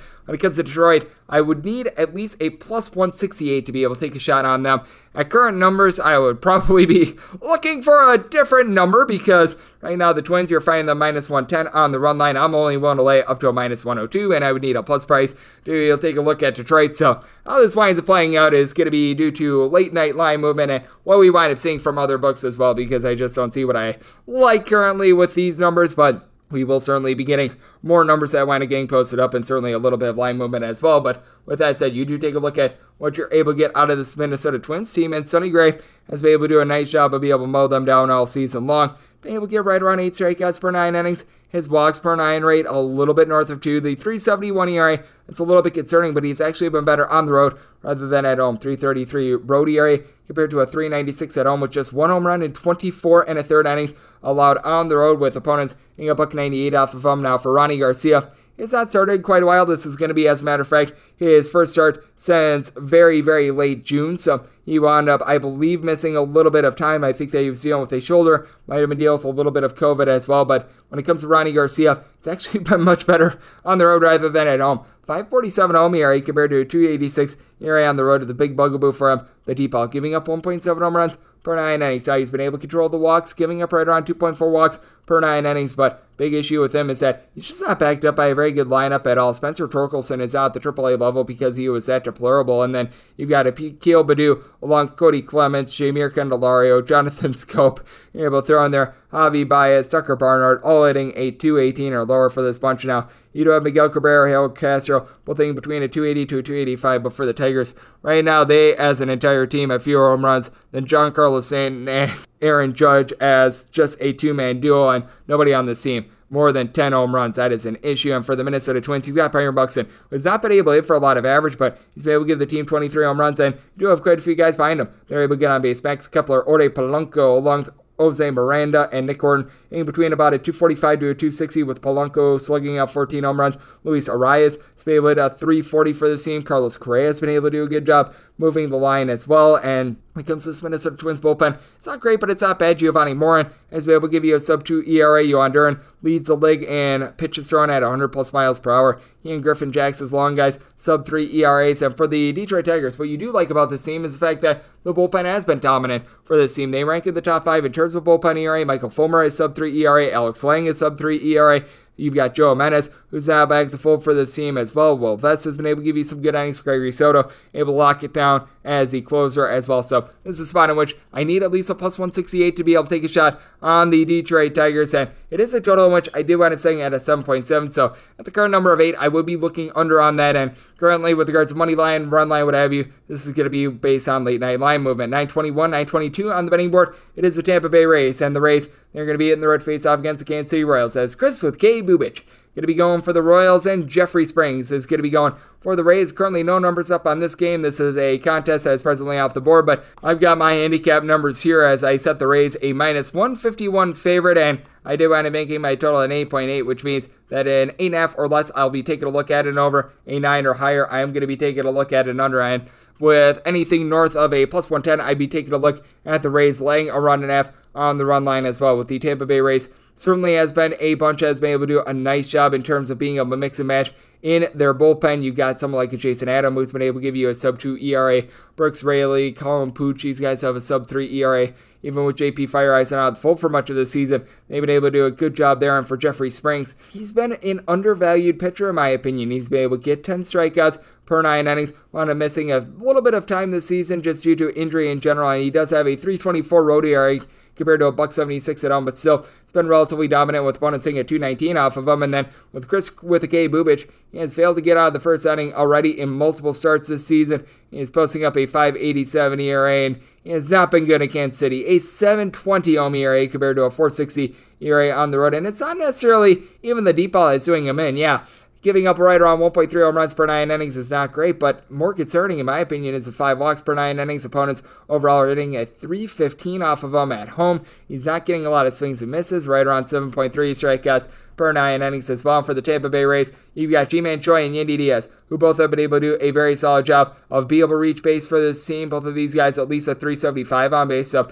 that has been able to work out very well for them. You've got someone in Harold Ramirez hitting well above a 300 as well, so he has been able to do a nice job of being able to supply for this bunch. You do need a couple guys to be able to pick it up. Someone like Vida LeBrujan has certainly been far from terrific for this team. You need a little bit more out of Brett Phillips as well. He's hitting below the Mendoza line of a 200, but by and large, you do have quite a few guys that have been able to do a relatively solid job with this bunch. And then you take a look at the flip side once you're able to get out of the Kansas City Royals. And right now, the only healthy player that has been able to give this team a double-digit amount of homers this season, that'd be Bobby Witt Jr. Witt Jr. has been able to right around at 275 over the last 3 days for this team. Andrew Benintendi, he is certainly the subject of a lot of trade conversation. He's been able to above a 300 as well. Whit Merrifield hitting right around 240. You've got Nicky Lopez sort of in that fold as well. MJ Melendez has not necessarily been too terrific. And when it comes to Kansas City Royals, they've been able to generate a few more runs recently. They're hitting as a collective a 245, but they really just don't have that power in general. And you do take a look at the Royals entering into what we wound up seeing on Saturday. They had scored 3 runs or fewer in really 4 out of their last 5 games. So the offense has begun to be a little bit of an issue with this team. And what else is an issue? This bad bullpen, as right now they are last in the American League in terms of bullpen ERA. Josh Seamount has not looked like himself ever since coming off of the injury list. Dylan Coleman has been okay. He's been able to give you right around a 3 ERA, but Amir Garrett north of a 6 ERA. He has been an albatross. Wyatt Mills is north of a 4.5 ERA. Been able to get a little bit of something out of someone like Joe Payamps with a 3.3 ERA, but I do think that the Rays should be a relatively sizable favorite. Set them as a minus 151. A north of plus 110, I'd be willing to take a look at the run line as well. An 8.5 or less, looking over 9 or higher to the under. 923, 924 on the betting board. Got the Cleveland Guardians. They're going to be in the road face off against the Chicago White Sox. Still in cease and desist. Going to be going for the Sox, and Shane Bieber fever. It's going to try to make us believers for the Cleveland Guardians. And when it comes to the White Sox, you're finding them anywhere between minus 124 and minus 130 favorites, between plus 110 and plus 118. Your price on Cleveland. 7.5 is your total. The under is anywhere between minus 110 and minus 120. The over is anywhere between even and minus 110. And with the White Sox, was willing to lay up to a minus 129 with them. I'm going to be willing to take them because Dylan Cease has been so good with his swing and miss stuff all season long, and I do think that he's going to be solid once again. Now, he is going up against a Cleveland Guardians lineup that they are the best team in not striking out in the big leagues, but for Cease, his strikeouts per 9 rate is north of 12 right now, 150 punch-outs in 104 and 2/3 innings, just a 2.15 ERA, as well as he's also been able to do a good job of being able to keep the ball in the yard. Right around 0.7 home runs, surrender per 9 innings has actually been significantly worse at home rather than on the road. A lot of this is because he's played against some of your more formidable offenses like the Yankees and the Red Sox at home rather than on the road, but by and large has been able to do a very solid job. The one fear that you've got with Cease is that he does wind up giving up right around 4 walks per 9 innings, but you do take a look at Shane Bieber on the flip side. His swing and miss stuff is down. He's actually been better with the walk, so we're seeing a little bit of a reversal there with Bieber. He's been giving up right around 2.2 walks per 9 innings, strikeouts per 9 rate, still a 9, and the last time he faced off against the White Sox, this was at home, won a complete game, wound up giving up 1 run, so looked dominant there after he gave up 3+ runs in each out of his previous 4 starts, and for Bieber, he's actually been more of a believer on the road, a 3 ERA on the road compared to a 3.59 at home, though 6 out of his 7 home runs surrendered this season. They have wound up coming on the road, but still 7 home runs given up in over 100 innings. You're certainly going to be taking that, and for the Cleveland Guardians, just have so many guys that will be able to get on base for this team. Jose Ramirez, Steven Kwan, Amid Rosario, all these guys are hitting at least a 284 for this bunch, and Ramirez leading the way with 19 home runs. You've got Josh Naylor and Andres Jimenez combining for 24 home runs. Naylor is hitting right around 280. Andres Jimenez hitting right around 300. The young outfielder for this team in Nolan Jones has been able to get on base as well. And then for the Chicago White Sox, you certainly have your guys that are able to get on base for you as well. Tim Anderson, Jose Abreu, Luis Robert, all these guys are hitting at least a 295 along with Andrew Vaughn as well. But got guys like A.J. Pollock, Yasmani Grandal at the bottom of the fold. They just have not been able to find it this season. Grandal fresh off of the injured list. And for the Chicago White Sox, it's a bullpen that is very top-heavy because you've got Liam Hendricks along with Kendall Graveman. Both of these guys have been very dominant, but Joe Kelly has north of a 6 ERA thus far this season. I actually like what you've seen out of the failed starters, as you've got Jimmy Lambert, coupled with Reynaldo Lopez, who have been able to give you a sub-3.3 ERA. And for the Cleveland Guardians, the failed starters of this team, Eli Morgan, Sam Entages, they begun to regress a little bit, but you've had Emmanuel Clase really be dominant, a sub-2 ERA thus far this season. Then on top of that, Trevor Stephen, a sub-3 ERA. Nick Sandlin has been solid out there in the bullpen as well. So I do think that you're going to get yourself a very low-scoring game in this one. I did wind up saying my total at a 7.1. Here at a 7.5, I'm going to be willing to take it under, but with the way that Dylan Cease is pitching, don't want to go against him. Want to lay up to a minus 129 with the White Sox. So looking White Sox and looking under as we go 925, 926 on the betting board. The Walker Texas Rangers hit the road to face off against the Oakland A's as Paul Blackburn is going to be going for the A's and Marty Perez. He is going to be on the bump for Texas. Texas is back to finding themselves between minus 122 and minus 130 favorites. Meanwhile, if you're taking a look at Oakland, you're going to be getting them between plus 110 and plus 115 as an underdog with 8 to 7.5 being your total on the 7.5. The over is minus 120 and the under is even on the 8. The under is minus 120 and the over is even. With Martin Perez, we did begin to see a little bit of regression with him towards the back half of the first half of the season. With Paul Blackburn, I feel like we wound up seeing the same with him. And for Paul Blackburn, he's got some very strange home and road splits. I needed at least a plus 117 to be able to take a shot on the Oakland A's in this spot. So being able to get them right around about a plus 115, I would need this to hike up a little bit though. We did wind up seeing an opener of a plus 120 on Oakland as well. So if we wind up getting back to closer to opener numbers, I'm going to be willing to take a shot on Oakland because I do think that there is going to be a little bit of a reversal in terms of his home and road splits because it's right now I got a 6.75 ERA at home compared to a sub-2 ERA on the road. It just makes no sense. 7 out of his 9 home runs have wound up coming at home, and Oakland is about as pitcher-friendly as it gets. Now, during the daytime, it is a little bit more of a hitter-friendly ballpark, and with Martin Perez, he certainly has been able to do a solid job all season long in keeping the ball in the yard. 7 home runs in 111 innings, but you do want to throw caution that he has given up 5 home runs over the course of his last 3 starts, which means that he had pretty much given up 2 home runs in his first, I would say, about 98 to 99 innings of the season. So we are starting to see that reverse itself a little bit, and for Martin Perez, he has been able to do a solid job when facing off against Oakland this season. In 2 starts, he has allowed 1 run in 13 innings, and this certainly is an Oakland A's team that, boy oh boy, it has not been going well for the lineup right now. As you take a look at the starting lineup that they trotted out there on Saturday, you did wind up having one guy hitting above a 246 for this team. That'd be Dermis Garcia, who had been going 4 of 10 going into that game, so fair to say that we could take him off the books, but you got guys like Chad Pinder, Ramon Laureano, Sean Murphy hitting between about a 235 to 246, and I will say, now I have a trio of guys in Laureano, Sean Murphy, along Seth Brown, who have been able to give the team a double-digit amount of homers, but certainly has been rough for them. Meanwhile, for the Texas Rangers, you just have more balanced power in terms of the team. Nate Lowe, Marcus Semien, Cole Calhoun, all between 11 and 13 home runs. Jonah Heim, you're able to throw him in that fold as well. Corey Seager has been able to go deep 22 times, and got a lot of guys in this lineup hitting between about a 235 to a 250. Jonah Heim is a little bit above that, but Corey Seager, Marcus Semien, Adolis Garcia, you're able to throw in there. Even someone like their backup catcher and Mabrice Viola, he have been able to do that. Ezekiel Duran has been able to get on base as well. And for the Rangers, the one thing they might be a little bit inferior on is the bullpen. They didn't wind up having a chance to be able to save it too much yesterday, and on top of that, we have seen a little bit of regression since Joe Barlow wanted going on the injured list. Brock Burke has been able to give you a sub-2 ERA. It has been a relatively solid season for guys like Garrett Richards and Dennis Santana, but both of these guys are starting to see a fall off. Matt Moore has been able to give you a sub-2 ERA, but these guys regressing has been a little bit tough. And then for the Oakland A's, you do have a quadrant of guys that have been able to post up an ERA of pretty much a 3.2 or better, as you've been able to have that out of Domingo Acevedo, Sam Moll, AJ Puck, and Zach Jackson. Now, when you get to guys like Austin Pruitt, Lou Trevino, they have not necessarily been so trustworthy, but I do think that you're going to be able to get a relatively solid start here out of Paul Blackburn. I do think that he's going to be able to look a little bit more dominant at home, and I do think that this is going to be another game played in a very pitcher-friendly ballpark of Oakland that is going to be relatively low scoring. I did wind up saying my total as a result as 7.9. I'm wanting to take an 8 under rather than a 7.5 over personally, so I'm going to be taking a look at that 8 under, and with the A's, when it's all said and done, I'm pretty sure that because we did wind up seeing an opener right around a plus 120 that I'm going to be able to get north of plus 117, so right now that's where I'm looking. If we do wind up getting the Rangers more around a minus 115, would certainly be one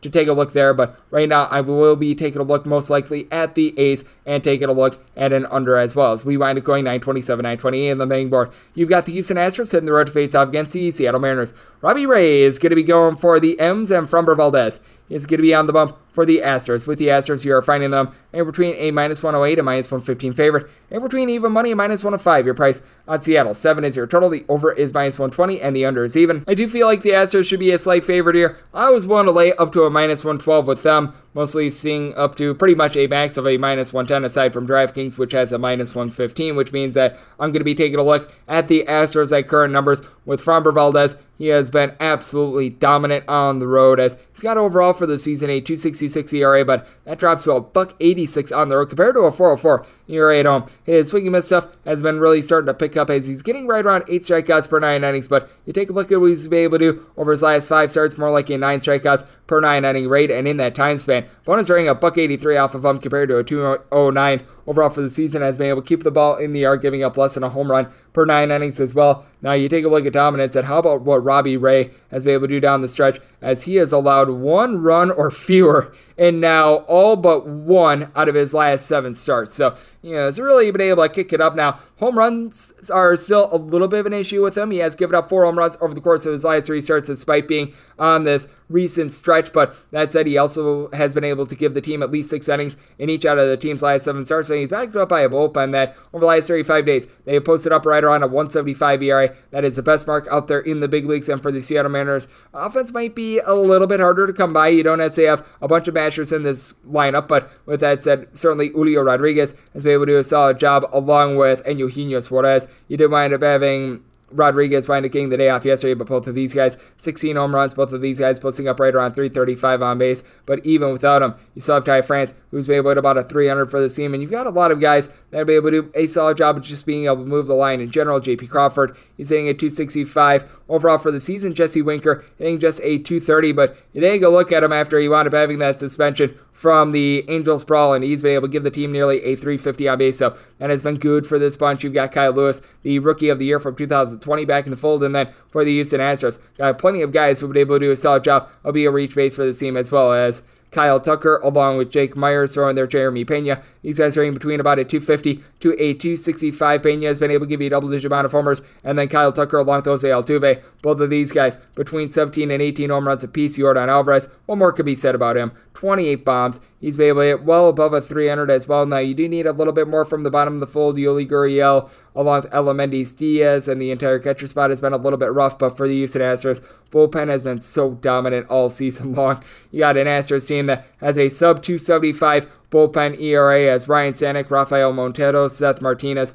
all been able to post up ERAs that are below a 2. Hector Neris has been a little bit all over the place, and Ryan Presley has been dealing with a little bit of an injury, but even someone like Brian Abreu has been able to post up a 3 ERA thus far this season. And for the Seattle Mariners, guys like Diego Castillo, Andres Munoz, that wound up having a very rough start to begin the season. They have really been able to do a good job of being able to come into their own after having north of 4.5 ERAs the first 2 months of the season. They have been dominant ever since then. Paul Sewald has been a constant for this team, so I do think that runs are going to be relatively hard to come by in this spot. I did wind up saying my total at 6.8 as a result, so even at the 7, I'm going to be taking a look at the under end with the Astros. Want to lay up to a minus 112 with them, and we wrap things up with 929, 930 on the betting board. The LA Angels hit the road face off against the Atlanta Braves. Ian Anderson is going to be going for the Bravos, and Reed Detmers is on the bump for the Angels. Halos are finding themselves as a underdog at anywhere between plus 165 and plus 173. Meanwhile, if you're taking a look at LA, it's anywhere between minus 186 and minus 195. 9 is your total, over and under, both at minus 110. And when it comes to Los Angeles, I wound up setting them as nearly a $2 underdog in the spot. If you're taking a look at the run line of the Atlanta Braves, you're right now finding it at even money, and with the Braves run line, I was willing to take it as long as I was laying a minus 105 or less. And when it comes to this Atlanta Braves bunch, they have an offense that is just certainly firing all cylinders. And for Reed Detmers, even though he did wind up having that no-hitter a little bit earlier in the season, he's just not a guy that is currently getting a lot of swings and misses. He is just having guys make too much contact on him in general. As for Detmers, strikeouts per 9 rate in the neighborhood about 7.2. He has been giving up right around 1.35-ish home runs per 9 innings as well. And you take a look at Detmers on the road, a 5.26 road ERA compared to a 3.45 at home, despite the fact that of his 11 home runs surrendered, only 4 of them have wound up coming on the road. Now, opponents are only hitting about $1.99 off of Reed Detmers. I certainly do think that this is a case in which it is going to be going up. And for Ian Anderson, he has had his woes as well, especially in terms of giving up the free pass, 4.4 walks per 9 innings, but only giving up right around 1 home run per 9 innings. The 7.8 strikeouts per 9 innings needs to go a little bit upward as well, and he does have a 5.31 home ERA. The big reason why opponents are getting at 273 off of him, but he's been a little bit unlucky on balls in play as well. And for the Atlanta Braves, speaking of putting balls in play, they've been able to do that all season long. Matt Olson, he has really caught fire. He's been able to get like 6 home runs over the course of his last, I believe it's now 11 games, so he has been tremendous. Austin Riley, he's hitting at 285, 27 home runs entering into Saturday. Got Adam Duvall, who's been rough this season, but still giving the team a double-digit amount of homers. Dansby Swanson, 15 home runs, 14 stolen bases, hitting at 290, entering into Saturday as well. Ronald Acuna Jr. doing a great job of being able to get on base. You got Michael Harris, who's hitting a 285 as well. And for the LA Angels, they're dealing with an injury to Mike Trout, which means that you need Jared Walsh and Taylor Ward, a pair of guys with a combined 25 home runs to be able to step up. Walsh is only hitting about a 240 for the season. Then you got a bunch of guys like Jonathan VR, Kurt Suzuki, Brandon Marsh. They're hitting a 225 or lower. Michael Stefanovic has not been able to give you a lot as well. Shohei Ohtani, we don't know what he's able to do. 19 home runs, he's hitting at 255. But for the Angels, Ryan Tepera, Aaron Loop, along with Rossio Iglesias, your 7th through 9th inning guys, all these guys have been posting up a 3.75 ERA or higher, so that has been a massive issue for this bunch. And then for the Atlanta Braves, you've got AJ Minter, who's been posting up a sub 2.5 ERA along Dylan Lee. Kenley Jansen has been a run line blower for the team this season. You really don't want any part of him in the 9th inning if you wind up taking this run line, but that said, Will Smith has been able to get jiggy with it. Tyler Madzik, he's back in the fold as well, so I do think that the Braves should be relatively dominant in this spot. I am willing to lay the run line with them, and I did wind up setting my total at a 9.7. I think that Detmers going to get a little bit more unlucky on balls in play, and I think that the Atlanta Braves are going to be making a lot of contact in this game. So looking over and looking run line of the Braves, and that will wrap things up for the Sunday edition of the Baseball Betting Show, now part of the VSiN Family Podcast. A big thanks to our man Justin Berry over there at OddsChecker for joining me in the last segment. If you do like what you're hearing from this fine podcast, Baseball Betting Show, you're able to subscribe wherever you get your podcasts, Apple Podcasts, Google Play, Spotify, Stitcher, and TuneIn. If you've got a question, comment, segment idea, whatever for this podcast, you do have one of two ways we offer those in. First one is my Twitter timeline at @G_41. Keep in mind, letters CM, maybe does not matter, so as per usual, please just send these into the timeline. The other way is find an Apple Podcast review. If you rate this podcast 5 stars, it is very much appreciated. From there, you're able to find whatever you'd like to hear on this podcast. Find that 5-star review coming at you guys every single day throughout the baseball season. That means coming at you guys once again tomorrow. Thank you so much for tuning in.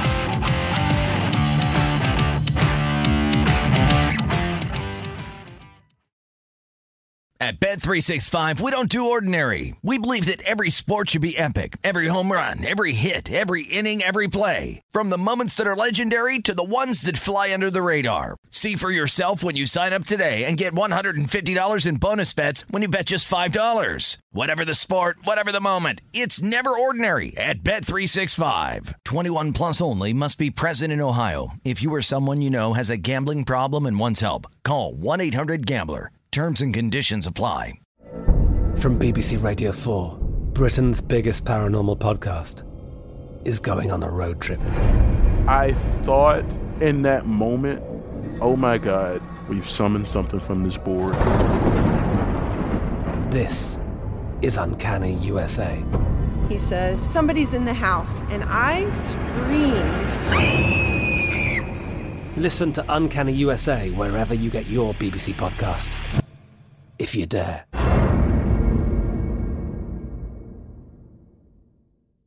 This episode brought to you by 20th Century Studios' Kingdom of the Planet of the Apes. Director Wes Ball breathes new life into the epic franchise. As a ruthless king attempts to build his empire at the expense of the remaining human race, a young ape begins a journey to fight for a future for apes and humans alike. Kingdom of the Planet of the Apes. Enter the kingdom in IMAX this Friday and theaters everywhere. Get tickets now.